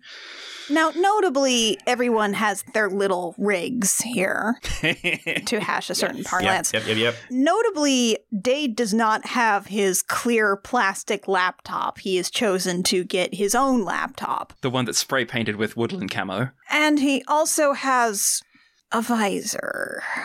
No, not just any visor. Tell me. Go on, do you know about it? No, I don't know about this. It's a monocular FPV. What the fresh hell is this? That is a tiny screen, stands for first-person view, or sometimes called a heads-up display. Drone operators use them nowadays, actually, to look through their drones without having to hold up a tablet display. But back then, it was basically the closest thing he was going to get to a second monitor. And honestly, not a terrible idea for supporting a laptop in a phone booth, but also extremely dorky. It's extreme. It's again, this is the most 1995 shit. Somehow this is even dorkier than when Mr. the Plague was playing Beat Saber earlier. Imagine a Google Glass. Now imagine the Google Glass was made in the 80s, is about 3 times as big and looks awful, looks worse than it did. You know how Cyclops looks awful, like a huge dork at all times? Imagine that. Do you remember a game peripheral called the R-Zone that came out in 1995? That was like a voice-activated thing? Go on, Google it. It looks just like this, except this it's not. This looks like something you would find in a Hammacher Schlemmer catalog, and it would be called the brain training device. Oh my god, you're right. That's incredible. That's some sharper image shit there. I remember it was made to capitalize on the buzz for the Virtual Boy.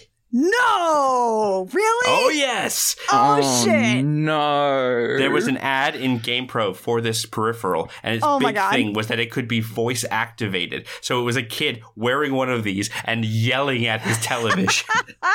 Oh my god. Which is what everyone wants. Oh, I just annihilated my levels with that Virtual Boy surprise. That's so funny. Between this and the Activator, the 90s were a deeply stupid time. Jesus Christ. Seriously. Oh, and we get a big dramatic pan across everyone's customized boot screens.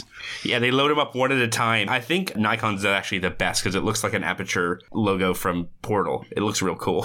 It's like a 1 second long animation of their computer starting up. We have this whole sequence of them all jacking into the infosphere. And we go back to that to that Tron-ass virtual city of computer towers that is happening in real time on all of their computers. Kate instructs everybody, use your best viruses to buy time, while her and Dade look for the garbage file and also attempt to disable the virus. Then Serial makes a noise. Oh, God. I'm gonna try and do it. Okay. Step back from your mic. I believe in you. I'm way back. What the fuck? And then everyone stares at him because he has just made a velociraptor noise and he's sort of breathless and he says, I'm sorry, everyone. That was a tension breaker and it needed to be done. It just seems like that was just Matthew Lillarding. And Kate looks at him and says, Serial, yeah? Go fix the phones. And this, shockingly, is a major plot point, Serial going away to fix the phones. We now start in on our hackathon, which basically means that you remember those like mean screensavers from when Dade and Kate were having their TV hack battle? They make more of those. What we see is all across Ellison, all their screens start filling up with extreme graphical representations of Cookie Monster. Which is interesting because they're not referring to like cookies in the same way that we now refer to internet cookies, right? No. No, the lines of their screen are being eaten by a little Cookie Monster. Nom, nom, nom. And then the screen pops up with things like, sit on my interface. Yeah. And so Plague and Hal go on the defensive. And Plague looks at it and says, type cookie, you idiot. I don't think that's how that works. Yeah, when you could defuse a whole ass virus by using, a sneaky haha, I'm in the know code word. Because that's what a virus is. It's a Sphinx puzzle, not a destructive weapon. Yeah, you don't even have any kind of like type interface pulled up. You just type in COOKIE on your keyboard and then you can do the Konami code. So all the phone lines are going off. There's all these techno-babble nonsense they're talking about. Oh, we got a rabbit in the system. Give it a flu shot. Blah, blah, blah. And Margot shows up. And she's in this red bedazzled business suit.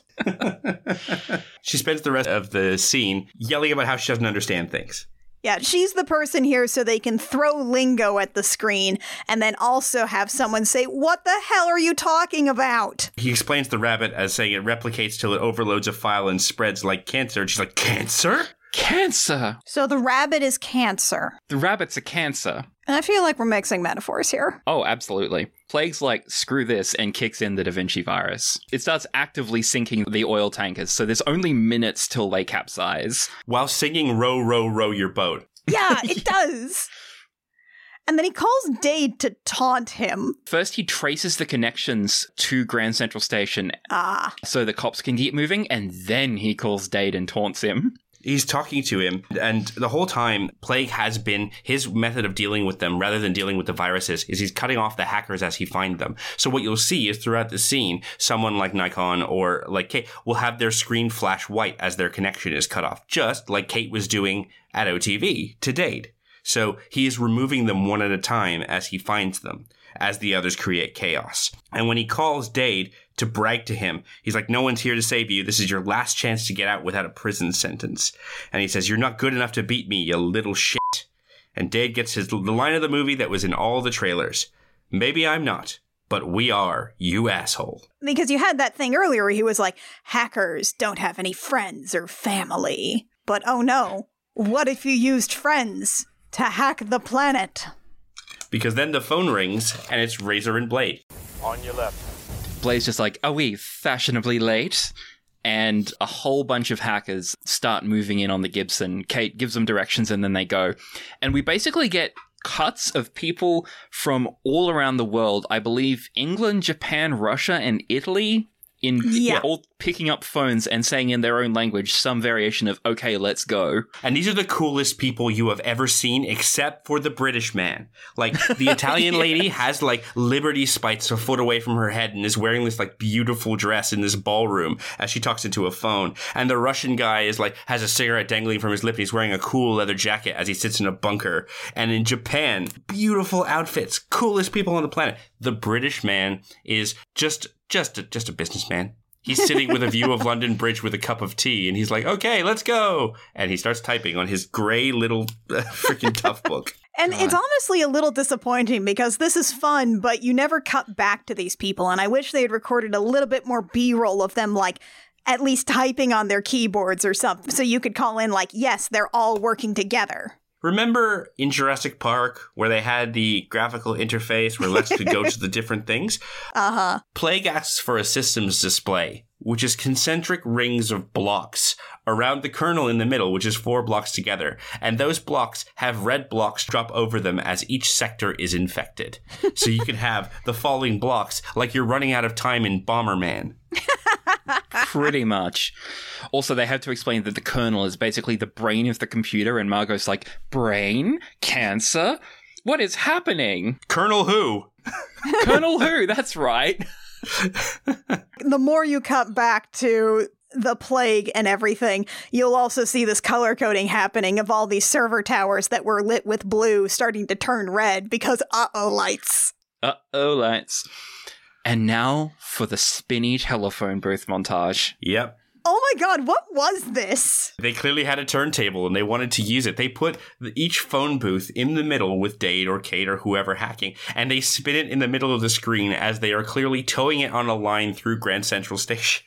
And it's supposed to be like, oh man, they're really doing some serious hacking now. But man, it's unclear exactly what's going on or what this is meant to represent, but it makes me dizzy just looking at it. I feel like artistically it's such a cool idea. It's just executed for this context. It needed something else, but I'm not sure what. Meanwhile, the cops have finally arrived. They decide to storm the station, so they go flying in, guns ready. It's like a police scramble on the scale of arresting Jake and Elwood Blues, I swear to God. Extreme violence has been authorized in the capture of Dade and his hacker, in the capture of Leopard Boy and the Decepticons.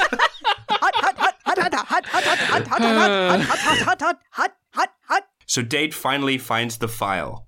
But as he does, Plague spots it because, of course, he knows where it is. He put it there.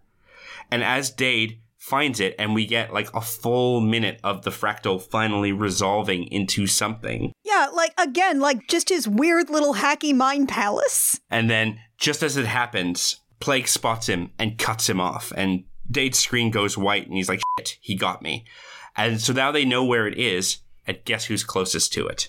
It's down to Joey, the redemption of Joey, who should have been Freak. And Dade talks him through finding the garbage file, complete with like / period, garbage. Root / period, workspace / period, garbage, period. It's basically like it's on his desktop. Which means that this file tree was like 4 levels deep. This was not hard to find. Oh yeah, what's this folder? Tax documents, untitled, pile of porn. Dade talks him through it, and they do copy the file out onto a floppy disk. It's done. Dade grabs the disk and puts it in his back pocket, and then all the worldwide hackers all push, and there's like a phone call from Libby to Blade saying, shut it down, and kill the Gibson. Kill the Gibson! Kill the Gibson. Roger that. While the Plague is ranting and raving. Yeah, he's just yelling directly at the camera. He's Hudson in Aliens. What, you want some? Come get some. You want some? Get some!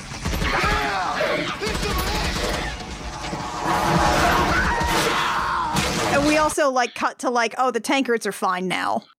You remember the tankards? You remember the boats? This is actually a little tiny clever thing, which is that it's when they take over the kernel and they drop 4 blocks on the kernel, suddenly the tankers immediately stop because the virus was coming from the Gibson. They don't say that because they're more interested in the fact that the cops initially run in and point their guns at empty phones because Serial has rigged the phones in a different part of Grand Central Station. To seem like it's there. So they're in the same area, but they've gotten just a couple extra minutes. And then the final taunt. Well, first off, arf, arf, we gotcha. God, I don't know what the hell is with that. Arf, arf. It's in like green leopard print font. And then Anna, I will give this one over to you in big red letters across the wall-size admin screen of Ellison Mineral. Mess with the best, die like the rest. It rhymes, you see. And then the Gibson gets hit by a wharf lightning and dies. Oh yeah, the servers in the background have got like lightning zapping up and down them. And then everyone cheers and hugs and celebrates, and the cops are there and point guns at them, and there it's like, oh, freeze. Yeah. There's actually I've seen it used as a reaction GIF before where it goes from happy Dade and his face just goes, oh no. they get marched out of Grand Central, and there's a big hubbub. There's a whole bunch of crowds. Notably, as Dade is being escorted out, he sees Serial out in the crowd. As they're getting marched out, Dade's got his hands cuffed behind his back, and out of his back pocket, he pulls the disc, and in a very slick move that probably took several takes, he frisbees it into a nearby garbage bin. And he sees Serial, who's gone and gotten food, because of course he did. He's dressed like a tourist. He's got like a New York cap on and like some big sunglasses.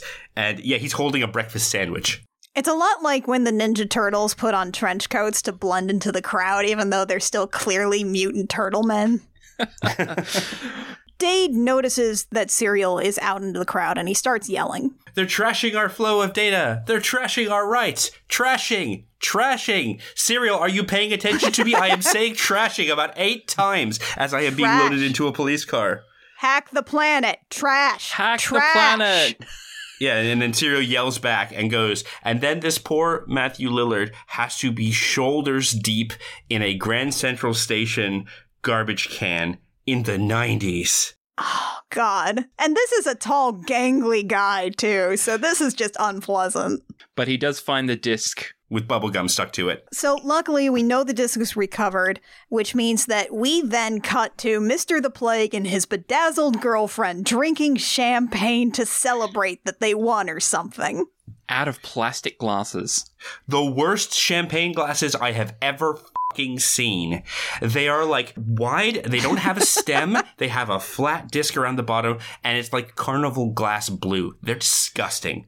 Ugh. There's this bit in the riff tracks of The Apple that John and I think about a lot, where some characters handed a like triangle glass, and the line is like, you want this glass? It's uncomfortable and it'll make you angry at how stupid it looks. When you say triangle, you don't mean a cone, do you? You mean a glass that's shaped like a triangle prism? Yes, it's shaped like a triangle prism. Yeah. I hate that. And it'll make you angry at how stupid it looks. Oh my God. But yeah, the Plague and Margot drink champagne and go to bed together. They go to the Bone Zone. Oh, God. Where she is just going to hate herself, I'm sure, every single time. Dade tries to take responsibility to the cops and tries to declare that Kate is, quote, just his girlfriend. She doesn't know anything about computers. She's just my girlfriend. Look at her. She's a lady. Gil is having none of it. He says, I suggest you modify your attitude because you are floating and I'm about to flush your ass. And again, how long was he working on that line before he brought that one up? Oh, all night, right? God. Well, he's been protecting the president for 10 years. He's probably used this line like 20 times before. It's his cool guy thing.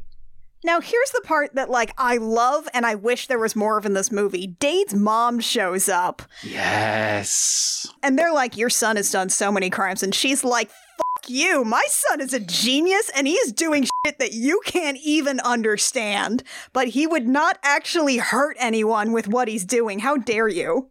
And really importantly, the intercom that the interrogator could use to talk to the outside world was still in the room that Dade and Kate were left alone in. So Dade just reaches out and turns on the intercom so they can listen on to what's going on. So they hear Dade's mum emphatically defending him.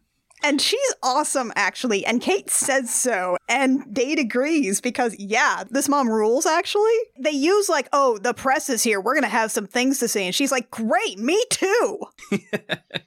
He says, you face arrest if you do that. Mister, I don't care if I face certain death. Hey, Mrs. Murphy rules? Yeah, why hasn't she been in more of this movie? She's awesome. Right. Imagine a movie about Freak, Serial, and Mrs. Murphy. Oh my God. Oh my goodness. She's driving them around in her minivan. Yes. Yes. Serial, don't touch the radio. So we see the news crew. They're broadcasting live for a tiny arrest that doesn't actually matter, that warrants live news. And they're interviewing Gil, and he spouts that line again. Actually, this one's a bit different. It's about how they need more funding for fighting hackers. But then the news cuts out, and Serial Killer appears in a pirate broadcast by Razor and Blade. And he is milking this because this is his moment. This weird little freak. It is I, the serial killer, coming to you in a worldwide broadcast. And what could this be? Ellingson Mineral is trying to blame innocent hackers. And he puts the bank account numbers down and names and shames both Margot and Plague, full names. It's pretty great. They're in a post-coital glow where, for a moment, you see Plague is completely naked, just covering his junk with the edge of the comforter, with his legs stuck out. Gross. It's disgusting. And she sits up. Oh no! Oh no! They're gonna know I was with this horrible man. A bit later, it cuts back to her and she's like, Plague, where are you? And then it pans to where he was 5 seconds ago and he's just gone. He is a cloud of dust in the distance. Also, my notes exactly said named and shamed as well. So yeah. And Serial, who, by the way, is broadcasting on the Times Square TV screen, says, yo, I kind of feel like God. And it echoes and we see it bounce off of a satellite. Also, hilariously, halfway through the broadcast, Richard Gill is watching it. Serial names Margot Wallace and Eugene Belford. And Richard Gill just goes, son of a bitch! Like he believes this random dude who's spouting nonsense. Yeah. It's definitely one of those things where you kill the Emperor and immediately everyone on Coruscant is celebrating, kind of well, okay, the plot's over, so we can't really have this resistance anymore. They even bring Nikon and the others into the same interrogation room and everyone's jumping up and down because they're happy. Somehow, all of this is enough to acquit all the hackers, get them cleared of all charges, get them free, no dramas anymore.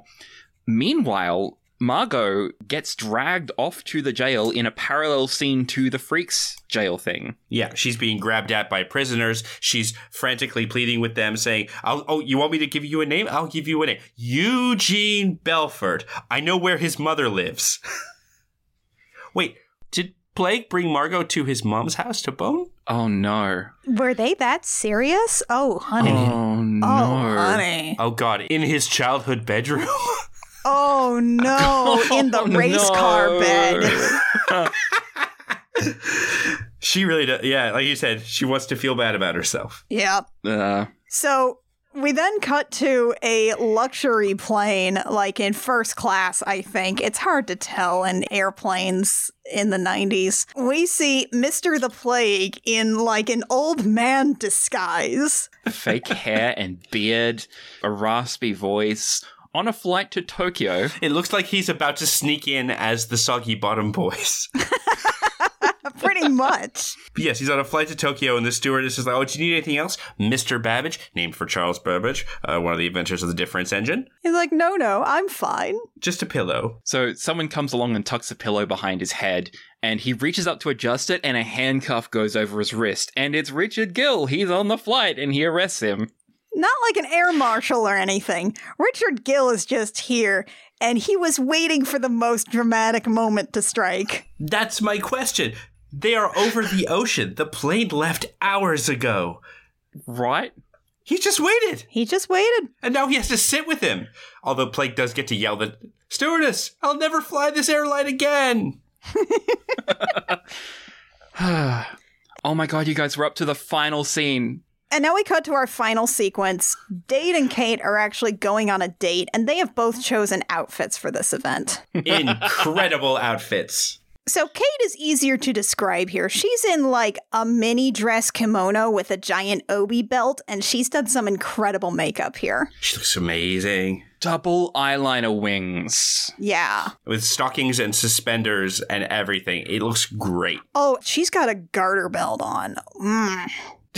Lucas, help me explain what Dade is wearing here, because it's dark and we never get a really good look at it. So he's wearing a black suit, but the coat has been accentuated in a way. He's black suit, black shirt. He's got sort of a cravat rather than a tie, so it's hard to see. But he's also got incredibly huge bell sleeves. Yeah. He's the Lady of Shalott.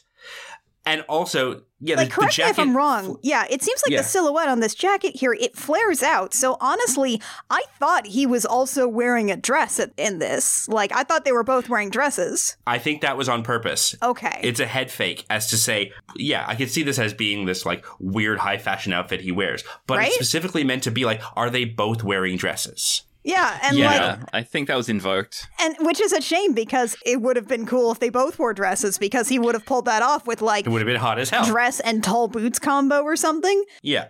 Exactly. But instead we have the specific line like where Data's like, "Oh, you look good in a dress." And she's like, "I wish I could have seen you wearing one or something." He then stops for a second and says, "You want to go for a swim?"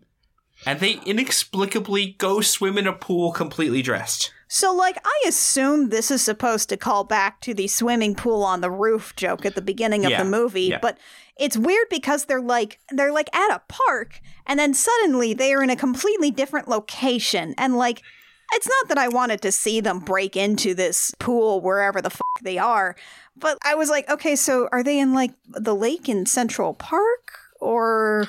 No? Or what? Why were they even in a different location? Yeah, they're in this pool on the roof. Face deep. Yeah, they're back floating. Like neck deep in this pool. Fully clothed. And Kate says, "Oh, I can't believe they decided you won." And Dade says, like, they didn't. They decided it's the only way the guys felt I'd get a date. You know, never mind that Kate had already said she'd go on a date with him if he lost, albeit in a dress. But who's complaining? Yeah. It's a little weird. Why couldn't they have just said, it was a tie, you both have to go on a date, and you both have to wear dresses?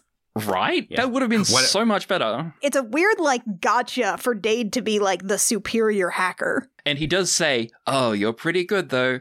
You're elite." And Kate's like, "If you said so in the beginning, you'd have saved yourself a lot of trouble."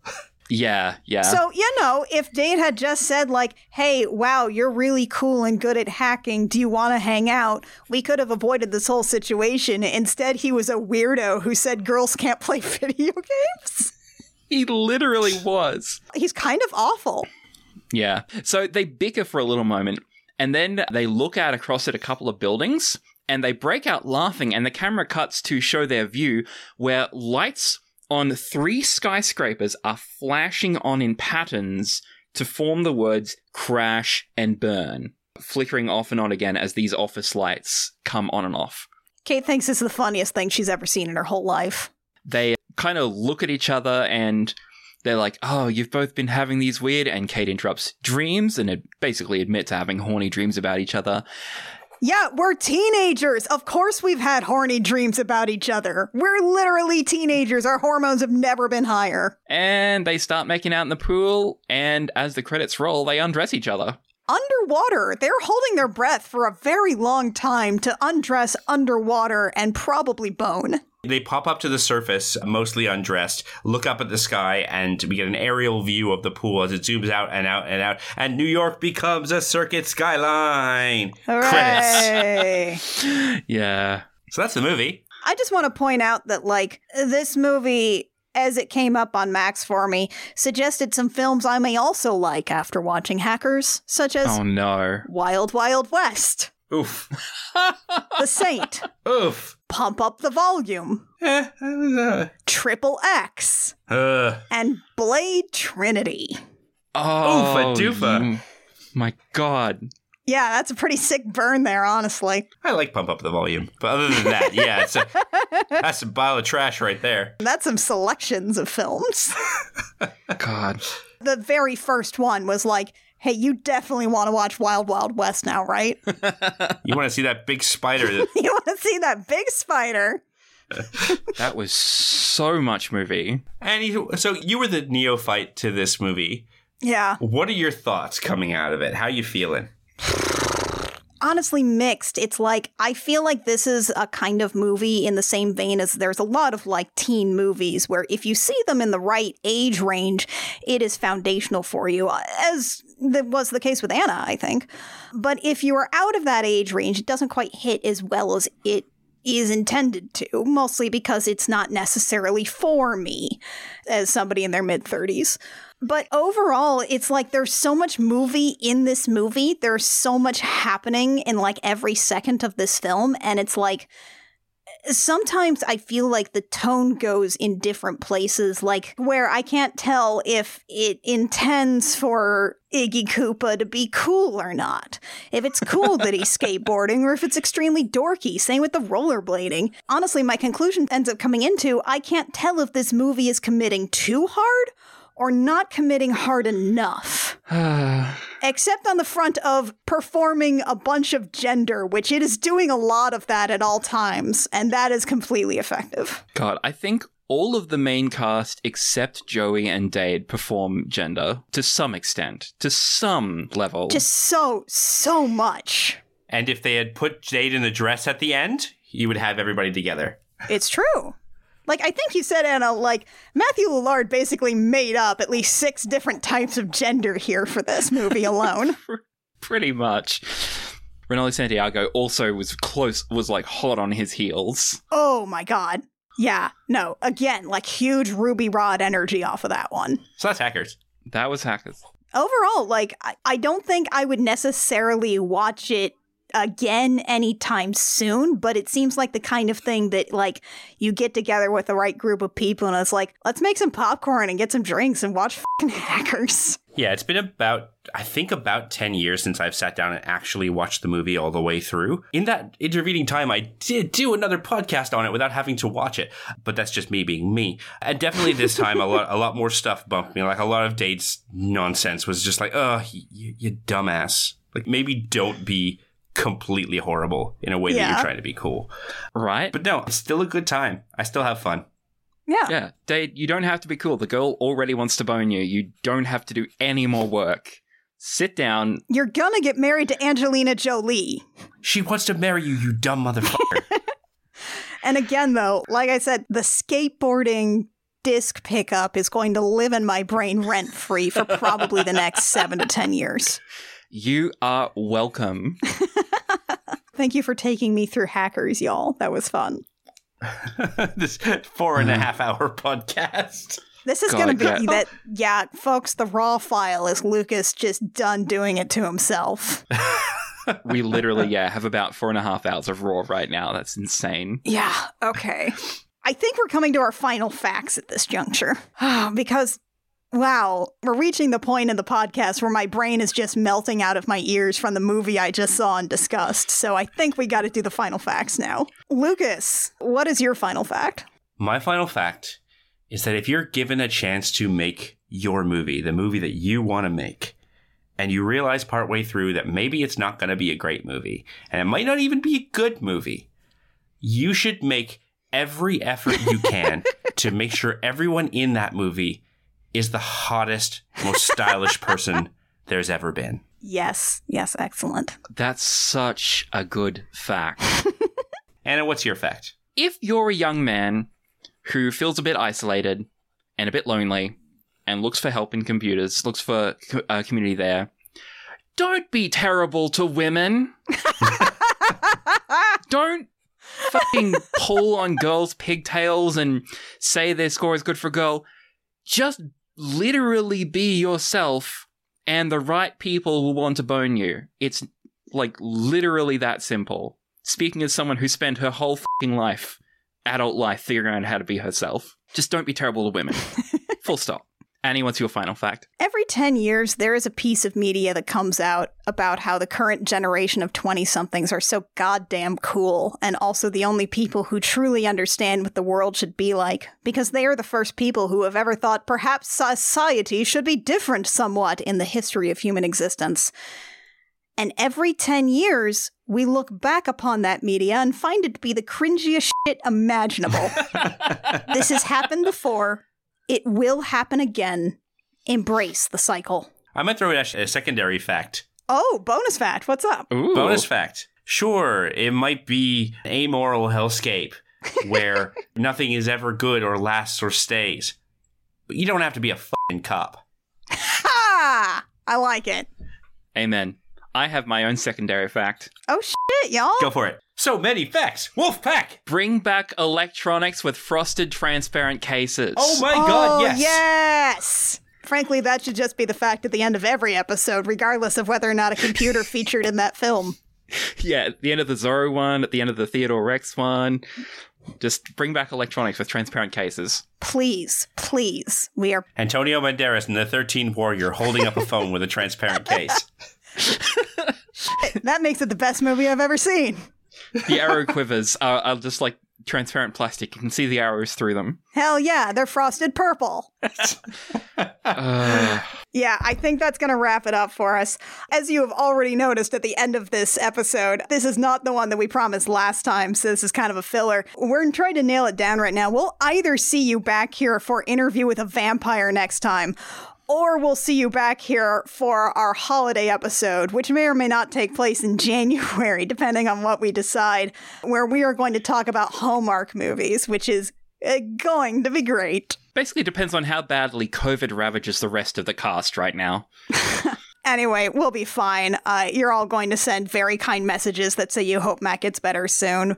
We appreciate in advance, but don't worry. We've got boosters and doctors and everything. We're cool. I will fight you. I can do it. Oh, do you want to do it, Lucas? Okay. Do it. Oh, I Will Fight You comes out every 5 weeks. It is edited by Lucas Brown of The Math of You. If you want to follow us, like, ready, subscribe wherever you find things is very helpful. You can find the show at Crooked Russian Cam on Blue Sky and the Twisted Husk that used to be Twitter, as well as Tumblr. You can come and say nice things about Annie's friends, and she will tell her friends the nice things that you said about them. It's actually CRC Podcasts on the social medias. Thank you. Oh, God damn it. I was doing so good. I had momentum and sass and everything. Yeah, it's not so easy, is it, you fucker? If you have a couple of dollars, you can go to patreon.com/thejamjam. That's the one. Yes. There you go. Get early access to episodes as soon as I finish them. You can get book club. Matt can sing you a thing. And there are also some weirdly high Patreon tiers. If you want to really flex on us and show us who's boss, you can drop a whole bunch of money on us. That'd show us. We are deeply intimidated by those. Thank you. Do not take them. We are calling your bluff. Do not. Do not take those. We are not prepared to handle that. It's too much responsibility.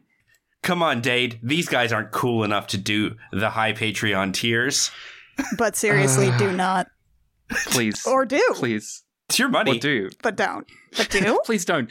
Haha, unless. If you want to find everything that they do, you can go to crookedrussiancam.horse or crookedrussiancam.gay. Don't go to .gayhorse. We don't have that yet. Yet. And join us next time for potentially a holiday episode or potentially Interview with a Vampire. That was the other one. Yes. You're right. It is difficult. Yeah. Thank you. I feel so validated now. This is just amazing to see. All right. So until next time, dear listeners, I'm Annie. I'm Lucas. And I'm Anna. And we have fought you. Ow! Wolfpack!